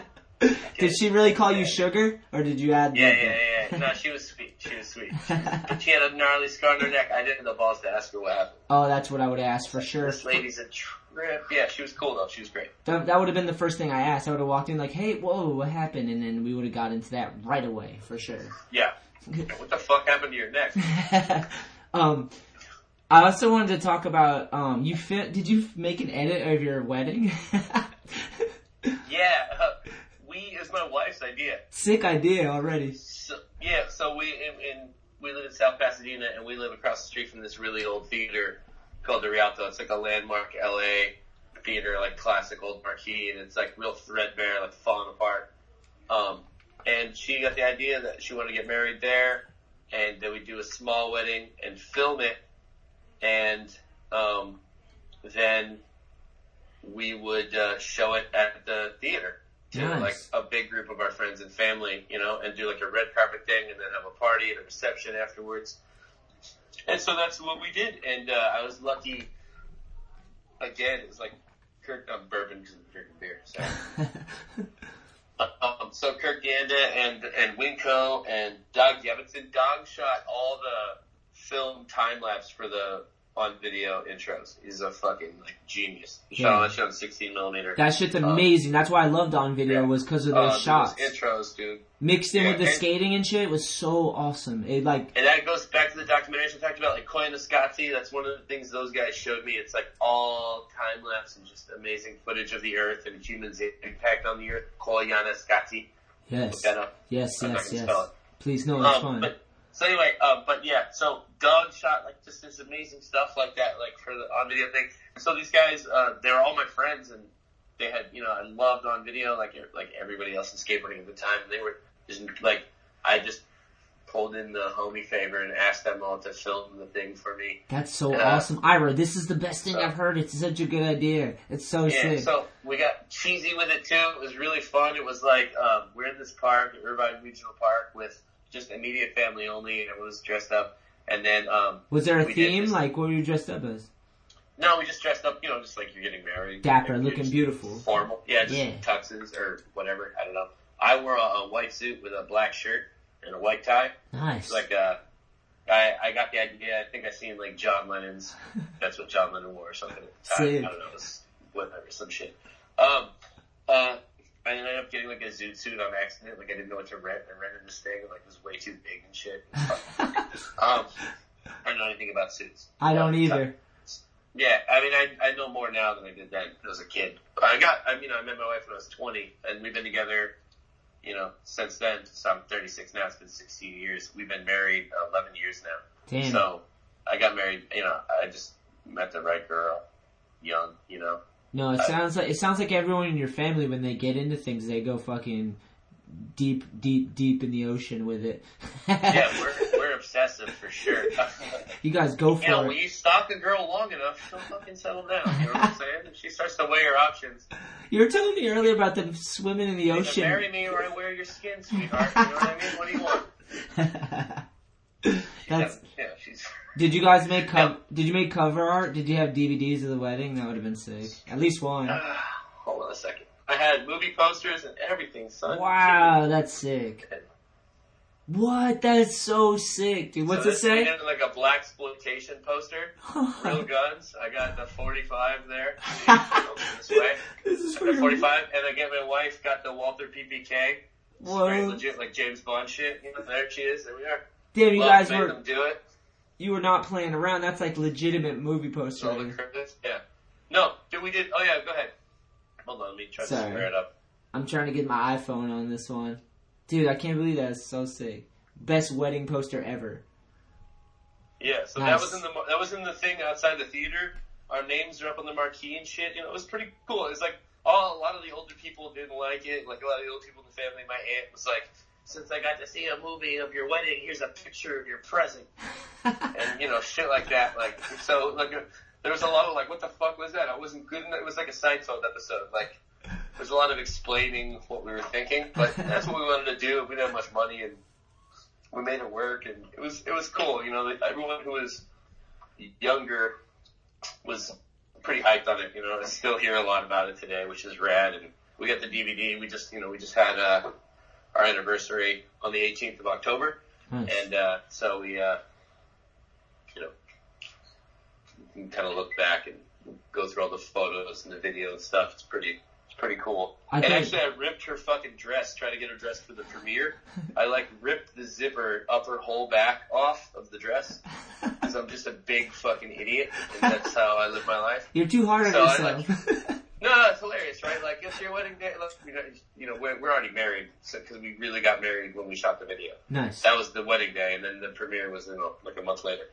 But I go to dress up, and it's like, okay, we're running late, hurry up. And I just like tear it like tissue paper, the whole thing away. Wow. She's like crying through her makeup and shit, and like her grandma had to come sew the dress on her. That's how, you know, that's how stuff goes for me. Hey, that's fine. I've been engaged. You know how long I've been engaged? I still haven't even had the courage to do the wedding. You're not married yet? No. You've been settled down since we were young. Jesus. I've been engaged for years. I haven't even actually done the wedding, but I love the idea of how you guys did it, because you guys, not only did you get married, but you kind of created like a piece of art, kind of like you made something, you had people film it. Like, to me, because I like that. I like when people create videos and like, dude, like that's so sick. It's such a good way. I'd rather, like, when people talk about watching their wedding video, if you actually had fun and produced stuff, you had posters and you're in a theater, like that, to me, that's cooler than like a standard wedding. Like, I don't know. Thanks, man. Yeah, it was, so like I said, it was the wife's idea, which you could take credit. She crushed it. Let her know I said she crushed it. That's so sick. Cause like, that's half the reason why I haven't gotten married yet, is like, my girl, like, she does what she does, like, pole dancing, and she teaches fitness, and she's, like, really into it. She just won a competition, got first place, actually. No way! Yeah, crushed it. She loves pole dancing. It's like skating to her. Like, she's, like, gnarly. Like, right now, her shoulder's actually been bothering her. Like, she might have to have surgery. But, like, it's supposed to be, like, a minor one, so it's good. But, like, she's that into it, you know what I mean? So... But she likes to create video parts with pole. I like watch it and trip out how similar the pole girls are to skaters, like their mentality and like how hard they are on themselves at times, and it's so funny. But she loves it and she crushes it. And but half the reason was like we were both spending money on things we love. Like she does that and travels, and I spend my money on skateboarding and making skateboards and clothes and having a team and and I just did, like, a standard wedding to me just seems boring. But, like, that seems so cool. Get someone to film the whole thing and make it a show and have fun. Seems awesome. Oh, man. My wife is making scared faces at the screen. It looks like she's saying Trump looks like he's up right now. Oh, God. You just brought the bad news in. Oh, my God. Actually, I know. It's fucking kind of crazy, though. I just looked over and saw her face, and she's like, fucking... But honestly, Ira, either or. It's like, that's why I think they're bluffing. Yeah. I really think they're bluffing because they gave us two horrible options. That's when you're like, they're all in the same family. Like, there's no way they're bluffing. Like, come on, that's not the best two dudes, a female dude and a male dude. Those aren't the two best ones. Those are people that are just willing to like deal with the fame and celebrity and power and money. Ugh, God damn. Yeah. I don't doubt it. I was more about the measures that we're putting on. I don't think like the reality. I mean, who knows how much shit will actually change? You know, like look at Obama as someone who was actually, I don't know whether he was trying to get shit done or not. You know, he just like the gridlock in Congress and stuff, and just how slow everything moves. It's hard to imagine that anyone actually has that much power right now. It seems like there's so much red tape to get anything done. It seems like at least hopefully it's that way if fucking Trump gets elected. Jesus Christ. I'm telling you, I already called it in the beginning of the podcast. She's gonna win. And then women can realize that if they're evil enough and can lie enough, they can have equal power as a man in the United States. And that'll be like... You just have to be as shitty as a man. At least in politics. Yeah. But either way, like... the only change I've really seen in this whole country since I've been alive has been through grassroots movements. You know, like people do stuff like that and change it, or just people learning and growing, like about marijuana, learning the facts, and enough people sinking in the culture. Yeah, that's just on the ballot in 9 states right now. That rules. Yeah, you know? That's fucking great. That's not because of politicians or anything. It has nothing to do with politics. That has to do with enough people finding out, like, hey, we've been hoodwinked. Like, this isn't as bad as what they're saying, and like, so information's spreading. You know, like we have a phone. Technology, like, I don't know. I think it's a shit show right now with politics, but I don't know. I grew up in the projects, so like, I was never really the winner of fucking capitalist politics and rich people. They're all rich people gonna look out for me. You have a crazy fucking history, like your family story and everything, man. I gotta respect that a lot. You had a hard go of it, dude. But I appreciate that. Thank you. But that's to me like none of like. I don't know. It's people in the poverty, like, politics don't even matter to them, you know, like... Yeah, right? It's like, it's fucking, you're twice removed or whatever. If anything, it's hurt them. The laws and politics, like the drug laws and fucking these rich people are speaking for you and passing laws. It's like... And when you're in the projects, you're just dysfunctional usually. Like, not always, but, like, there's a lot of abuse and, like, you're below the poverty line, you know what I mean? So it's like... We've fucked up way too many... That's the most fucked up thing about this country. I hope we can get some fucking change. You know, we lock up like, what is it, 5%? We're 5% of the world's population. We lock up, we have 25% of the incarcerated people in the planet. It's so insane. Fucking insane. Like, we like talk shit on dictatorships, but like that's, I mean, we have, you know, you have privatized prison. Fucking, it sounds like 1984, you know what I mean? Like there's people that go into businesses who are trying to get people locked up because they fucking, like, that's their business. Yeah, the crazy thing, Ira, is I have a feeling, and I may be wrong, that we're in a transition as a country and as the world from profit for destruction, like where we poison people and lie to them and deceive them to make money, to like now we have phones and mirrors around and we can see people's like characteristics, true character. It's hard to hide now. So now I think people have to learn how to make money off of healing and creating and growing and helping and like. I hope so. You said that on the Jordan interview. I remember you talking about this. I completely agree. I repeat myself a lot. No, it's great. No, I'm saying it's fucking. I hope that's where it's going. That people are gonna have to. It has to, because humans are like our real resource. Like that's like the spirit of a human is like if we just help people grow and give them healthcare, and like they can start businesses, they can like be creative, we can go to Mars. Like people, there's some of the fucking humans are the best resource we have. Like, and we destroy them for profit, which is fucked up to me. That's a fucked up system. I've seen that since I was little, and the only thing I've ever seen change is when people fucking go to the streets in mobs, and that's when we get our rights back, or like, you know what I mean? Like, it's insane. Well, you gotta educate yourself too, you know what I mean? You gotta get smart. Like, we import all of our scientists right now. We're not raising scientists in this country. You gotta like, we need to get back to like, this country's pumped up, you know, there's a lot coming at you, you know, I don't understand this culture that raises kids who want to be celebrities, you know what I mean? They don't care about being like an astronaut anymore. Like, we need scientists from this country Yeah, people got to kids do who are going to stuff. school that want to like help make things better. That's what we really need. You can't all be Donald Trump reality show star. I really think the government hired him. They just hired him to like run. They're like, we need someone. I fucking hope so. He's already an actor. He's already an actor, bro. Either way, tonight we're gonna find out what happens, and I bet the sky doesn't fall. I bet the show. Oh, dude, it says there was a shooting in Arizona. I just got like a push notification. Gnarly. Bad stuff does happen, though. I'll admit that, but that happens everywhere. Hopefully, it's not related. Well, we're no shit. Trust me. It's election night. It's not on the news. The show's gone on this probably, far. The show has gone on this far. We've made it this far, and I feel like the world's not as bad as it used to be. I feel like the numbers would support me in that. I'd have to do some research. It's like my mom says, well, I'll be alive tomorrow, whatever. Yeah, exactly. I mean, unless you got shot in that thing in Arizona. And I'm sorry if that was you. Yeah, sorry. Yeah, apologies. No disrespect. Yeah. No, I want to say one thing. I know we're probably getting towards the end. Go ahead. But I want to just say that you talked about the fight with Jordan. Oh, you want to make a correction? I just want to. I just have a slight. Okay, so there was 2 or 3 less guys than I think my friend. It was like 9 or 10 guys. Hey, but it's still a lot. Still a lot. It's still a lot. I don't know. I don't have a rough number, but I think you're looking at like 11, 12 at the most. The thing is, though, he said none of us got hit.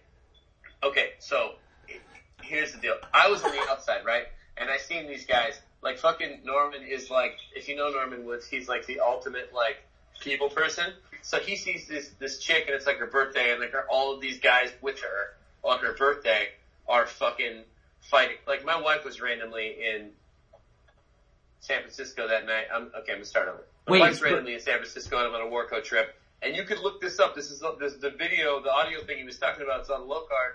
It's a Warco Loose Change. Okay. Loose Change tour. You'll see that, like, him dropping the camera with the audio. I use that for the whole intro, like some GGL and stuff. Nice. Okay. So, I met up with my wife and a couple of her friends with Norman and Jordan, and we were drinking and whatever, and my wife had been drinking all day. Like, she rolled up to this, like, 5 block. Paul Flores, like, switch frontside flipped it that day, and then, Jacob Walder, who was on the trip at the time, like, switch rail heeled it. It was like this big-ass 5 block in SF. It was, like, a fucking crazy day. Wife shows up drunk with her friends, and it's like I don't know, like 12:30 or something. She's in the video, like, running down the side. You look up the Low Card video. That's your lady? Change. Yeah, it's my chick. She's running down, and I put her in the building escape yard. Sick. So anyway, later that day that's the fight day. So my wife and her friends are drinking all day. She actually got alcohol poisoning. She had to go get hydration later. They had to stop when they were driving home the next day, and she had to go in and get fluid. It's alright, I've been down that road before, it's not fun. Anyway. So we go out with them that night, we're partying, it was epic. It was a mellow night, but we had fun and whatever, and we're going back, and I wasn't that drunk, I was kind of had a few, hung out with my wife, it was cool, you never see your chick on a skate trip, you know what I mean, we weren't with them, we just saw them at this one spot that one night. I got kicked out of the bar and tried to sneak a beer out, and then the dude seen me drinking the beer outside through the window and came and took it out of my fucking hand, and I had another one in my pocket. I had another tall can in my pocket. Nice. No, I just kept going. Anyway, so we're in the Tenderloin too, so it's extra sketchy. If you know San Francisco, the Tenderloin is shiesty. Not where we're drinking, that's where our hotel was, because Warco didn't got no money, so we're in the real stabby heroin addict part of town. The trenches. So, yeah, we're walking by some club. This lady, it's her birthday, and her friends are all fighting. And all these dudes are fighting and, like, yelling. And she's, like, sad, like, they're ruining her birthday. And Norman goes in, like he normally does, and just tries to, talk to everybody. These fucking people are hammered, Wait, and, so hold on, let me stop you. So it's a girl with a bunch of dudes, and the dudes are fighting? Yeah, well, it's like she had some other girlfriends with her, but it was her birthday, and all the dudes in their party were, like, fighting amongst each other. Which I put this together later. I don't know who they were fighting with. But they're all arguing and grabbing each other and shit, and it's, like, all kind of spread out on the sidewalk or whatever. And Norman goes up there, and Jordan starts filming, and he's laughing. Like, he's telling all this shit pretty right. So, and, you know, like the one dude tells him not to film, and I totally see this whole thing, and then Norman folds the guy, and the guy springs up, and all that shit's accurate. But we go in, and the elbow. He said he had a dent in his elbow. There's a tooth mark. The tooth went through the leather in his Leatherman fucking Young Money jacket, smeared with blood. I have a photo of him in this Carl's Jr. afterwards, just smeared with blood. Nice. There's still a tooth scar. It's a dude's tooth, which probably came out because he landed a fucking elbow to the dude's face. Brick killed a guy. He said, yeah, you killed a guy with a trident. You should leave the country. It's all like wrapping up or whatever. Okay, so my point of view though, is kind of funny. So nobody thinks I'm with these two guys, right? I'm like this fucking dude in the middle of the street, bald guy, literally in the middle of the street, like, come on, let's go. And then George starts filming, the whole thing goes on, and like Norman punches the guy, and they just get swarmed. And I'm like, God damn it. So I'm just running in from the outside. So I get like, I'm just fucking stepping into dudes, punching them from the side, who don't even see me. And I get like 3 guys down before anyone's even looked at me. Like this fucking full drunk, like standing back. I'm just like, just haymakers. You fucking came out of nowhere. You weren't even part of the group. You're just some random pedestrian that started fighting. Like some dad they were harassing. They didn't even think I was with these guys. So anyway, so I get in there, and then this chubby Asian one like runs at me, and like I just barrel chest him. I grabbed him, so I didn't have time to do anything, and I like kind of like was like, Urgh. And then he just was like, I saw the fear in his eyes. I threw him on the ground. I just hit him a couple times. He rolled over. It was hilarious. Okay, but then so I kind of stand up and this shit, and then like and the weirdest thing is none of these guys. I mean, I'm not just not to bring race into this, but none of these guys are black in this crew. It's like, I don't know, but I don't know, there's no black guys except for Norman, right? Yeah. These 3 random black dudes run out of nowhere, and they get Norman, like slam into Norman and get him down from like across the street. I don't even know if they knew. Wait, they attacked Norman? Yeah, like we pretty much got like the fucking, okay, the 3 of us get like these like 7 guys down, maybe something like that. 7, 8, I don't know. It like, and then these 3 random guys run over, and like me and Jordan are kind of standing clear, and there's like a bunch of people down or like scurrying or whatever. You know what I mean? Like it's a war zone. Like, the dudes up don't want any, and the dudes down ain't moving. You know what I mean? So like these 3 guys run out of nowhere and get Norman down. This one dude kicks Norman in the face, like in the fucking eye. His eye was all swollen and bleeding. So Jordan said no one got hit. That's not true. Norman got kicked in the face by these 3 dudes. And then me and Jordan both like ran over, and like it was like a weird tackle thing. I don't even know. I can't. It's fuzzy. But like then dudes are like we got him down or whatever. And then Norman gets up and kicks his dude in the face.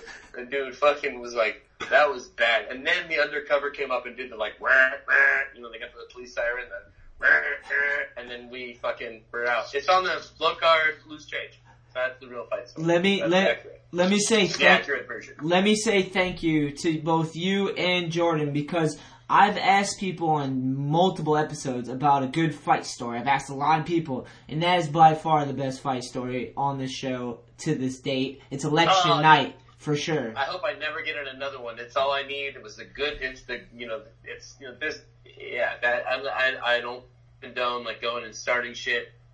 Whatever, we were drunk. These guys like started shit with the boys, and they swarmed them up, and it is what it is. You know what I mean? Like, but I'm glad it happened that way. It's fucking. We were all just tickled pink afterwards in the Carl's Jr. at like 4 a.m. in the Tenderloin. Jordan's like, dude, I have a tooth in my shoulder. Dude, it's elbow. Tooth mark.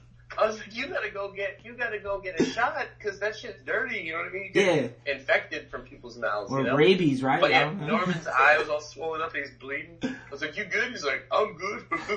You know Norman, he's got that deep, I can't do it. That's pretty good. He's like, I'm good. Yeah, dude. Nah. So fucking funny. Anyone who doesn't have a fight story, I don't know, you should get in a fight. It's good to know the perspective of being punched in the face. It's very humbling. Yeah. It's a life experience, my friends. Yeah, it doesn't hurt until after anyway, if you're really in it. No. Yeah, well, Ira, seriously, dude, thank you so much for coming on the show, man. And like, the raddest thing, man, is I've seen you so many times, and I know we went on that trip and stuff, but every time I see you, you're fucking skating hard. And when I see people skating hard, I know that they're good in life. You know what I mean? Like, I know, because skateboarding's the truth, dude. And when I see people and I can tell they've been skating, and I always can with you, I'm like, that dude's gonna be good in life. That shit he's on the right path. Fucking. Hell yeah. I love that. That's beautiful. Like the Seinfeld quote, you know? The kid's gonna be alright. Yeah. You know that one? Yeah. I used it in Submachine, like at the starting of Ryan O'Mara's part. Yeah, awesome. Well, fuck yeah, Ira. Thank you so much, man. You're the best, Anthony. Peace. Last thing before we go, I just wanted to take a moment to thank you. This is crazy. We've recorded 152 of these things, man. It's a trip, man. I was like, scrolled through all of them. And I'm just looking at all the names and just how many epic stories and people that we've gotten to meet through this thing. And I don't know. I'm really hyped this exists in skateboarding in 2016. I'm really appreciative. Seriously, all the feedback on my personal Facebook, Instagram, and Twitter, you guys are awesome. It means a lot to me. All the feedback. You guys actually help improve the quality of the show, suggesting guests and questions, and it really means a lot. So, and thank you to all the reviews on iTunes as well. That's rad, man. I read everything, and I make sure to check it, and if I can respond back on any of the social media, I do. Especially if you're not being a dick. Most people aren't. Occasionally there's one dick, you know? But I even try to respond back tactfully to those people as well. This has been cool, man. I'm honored. Till next time.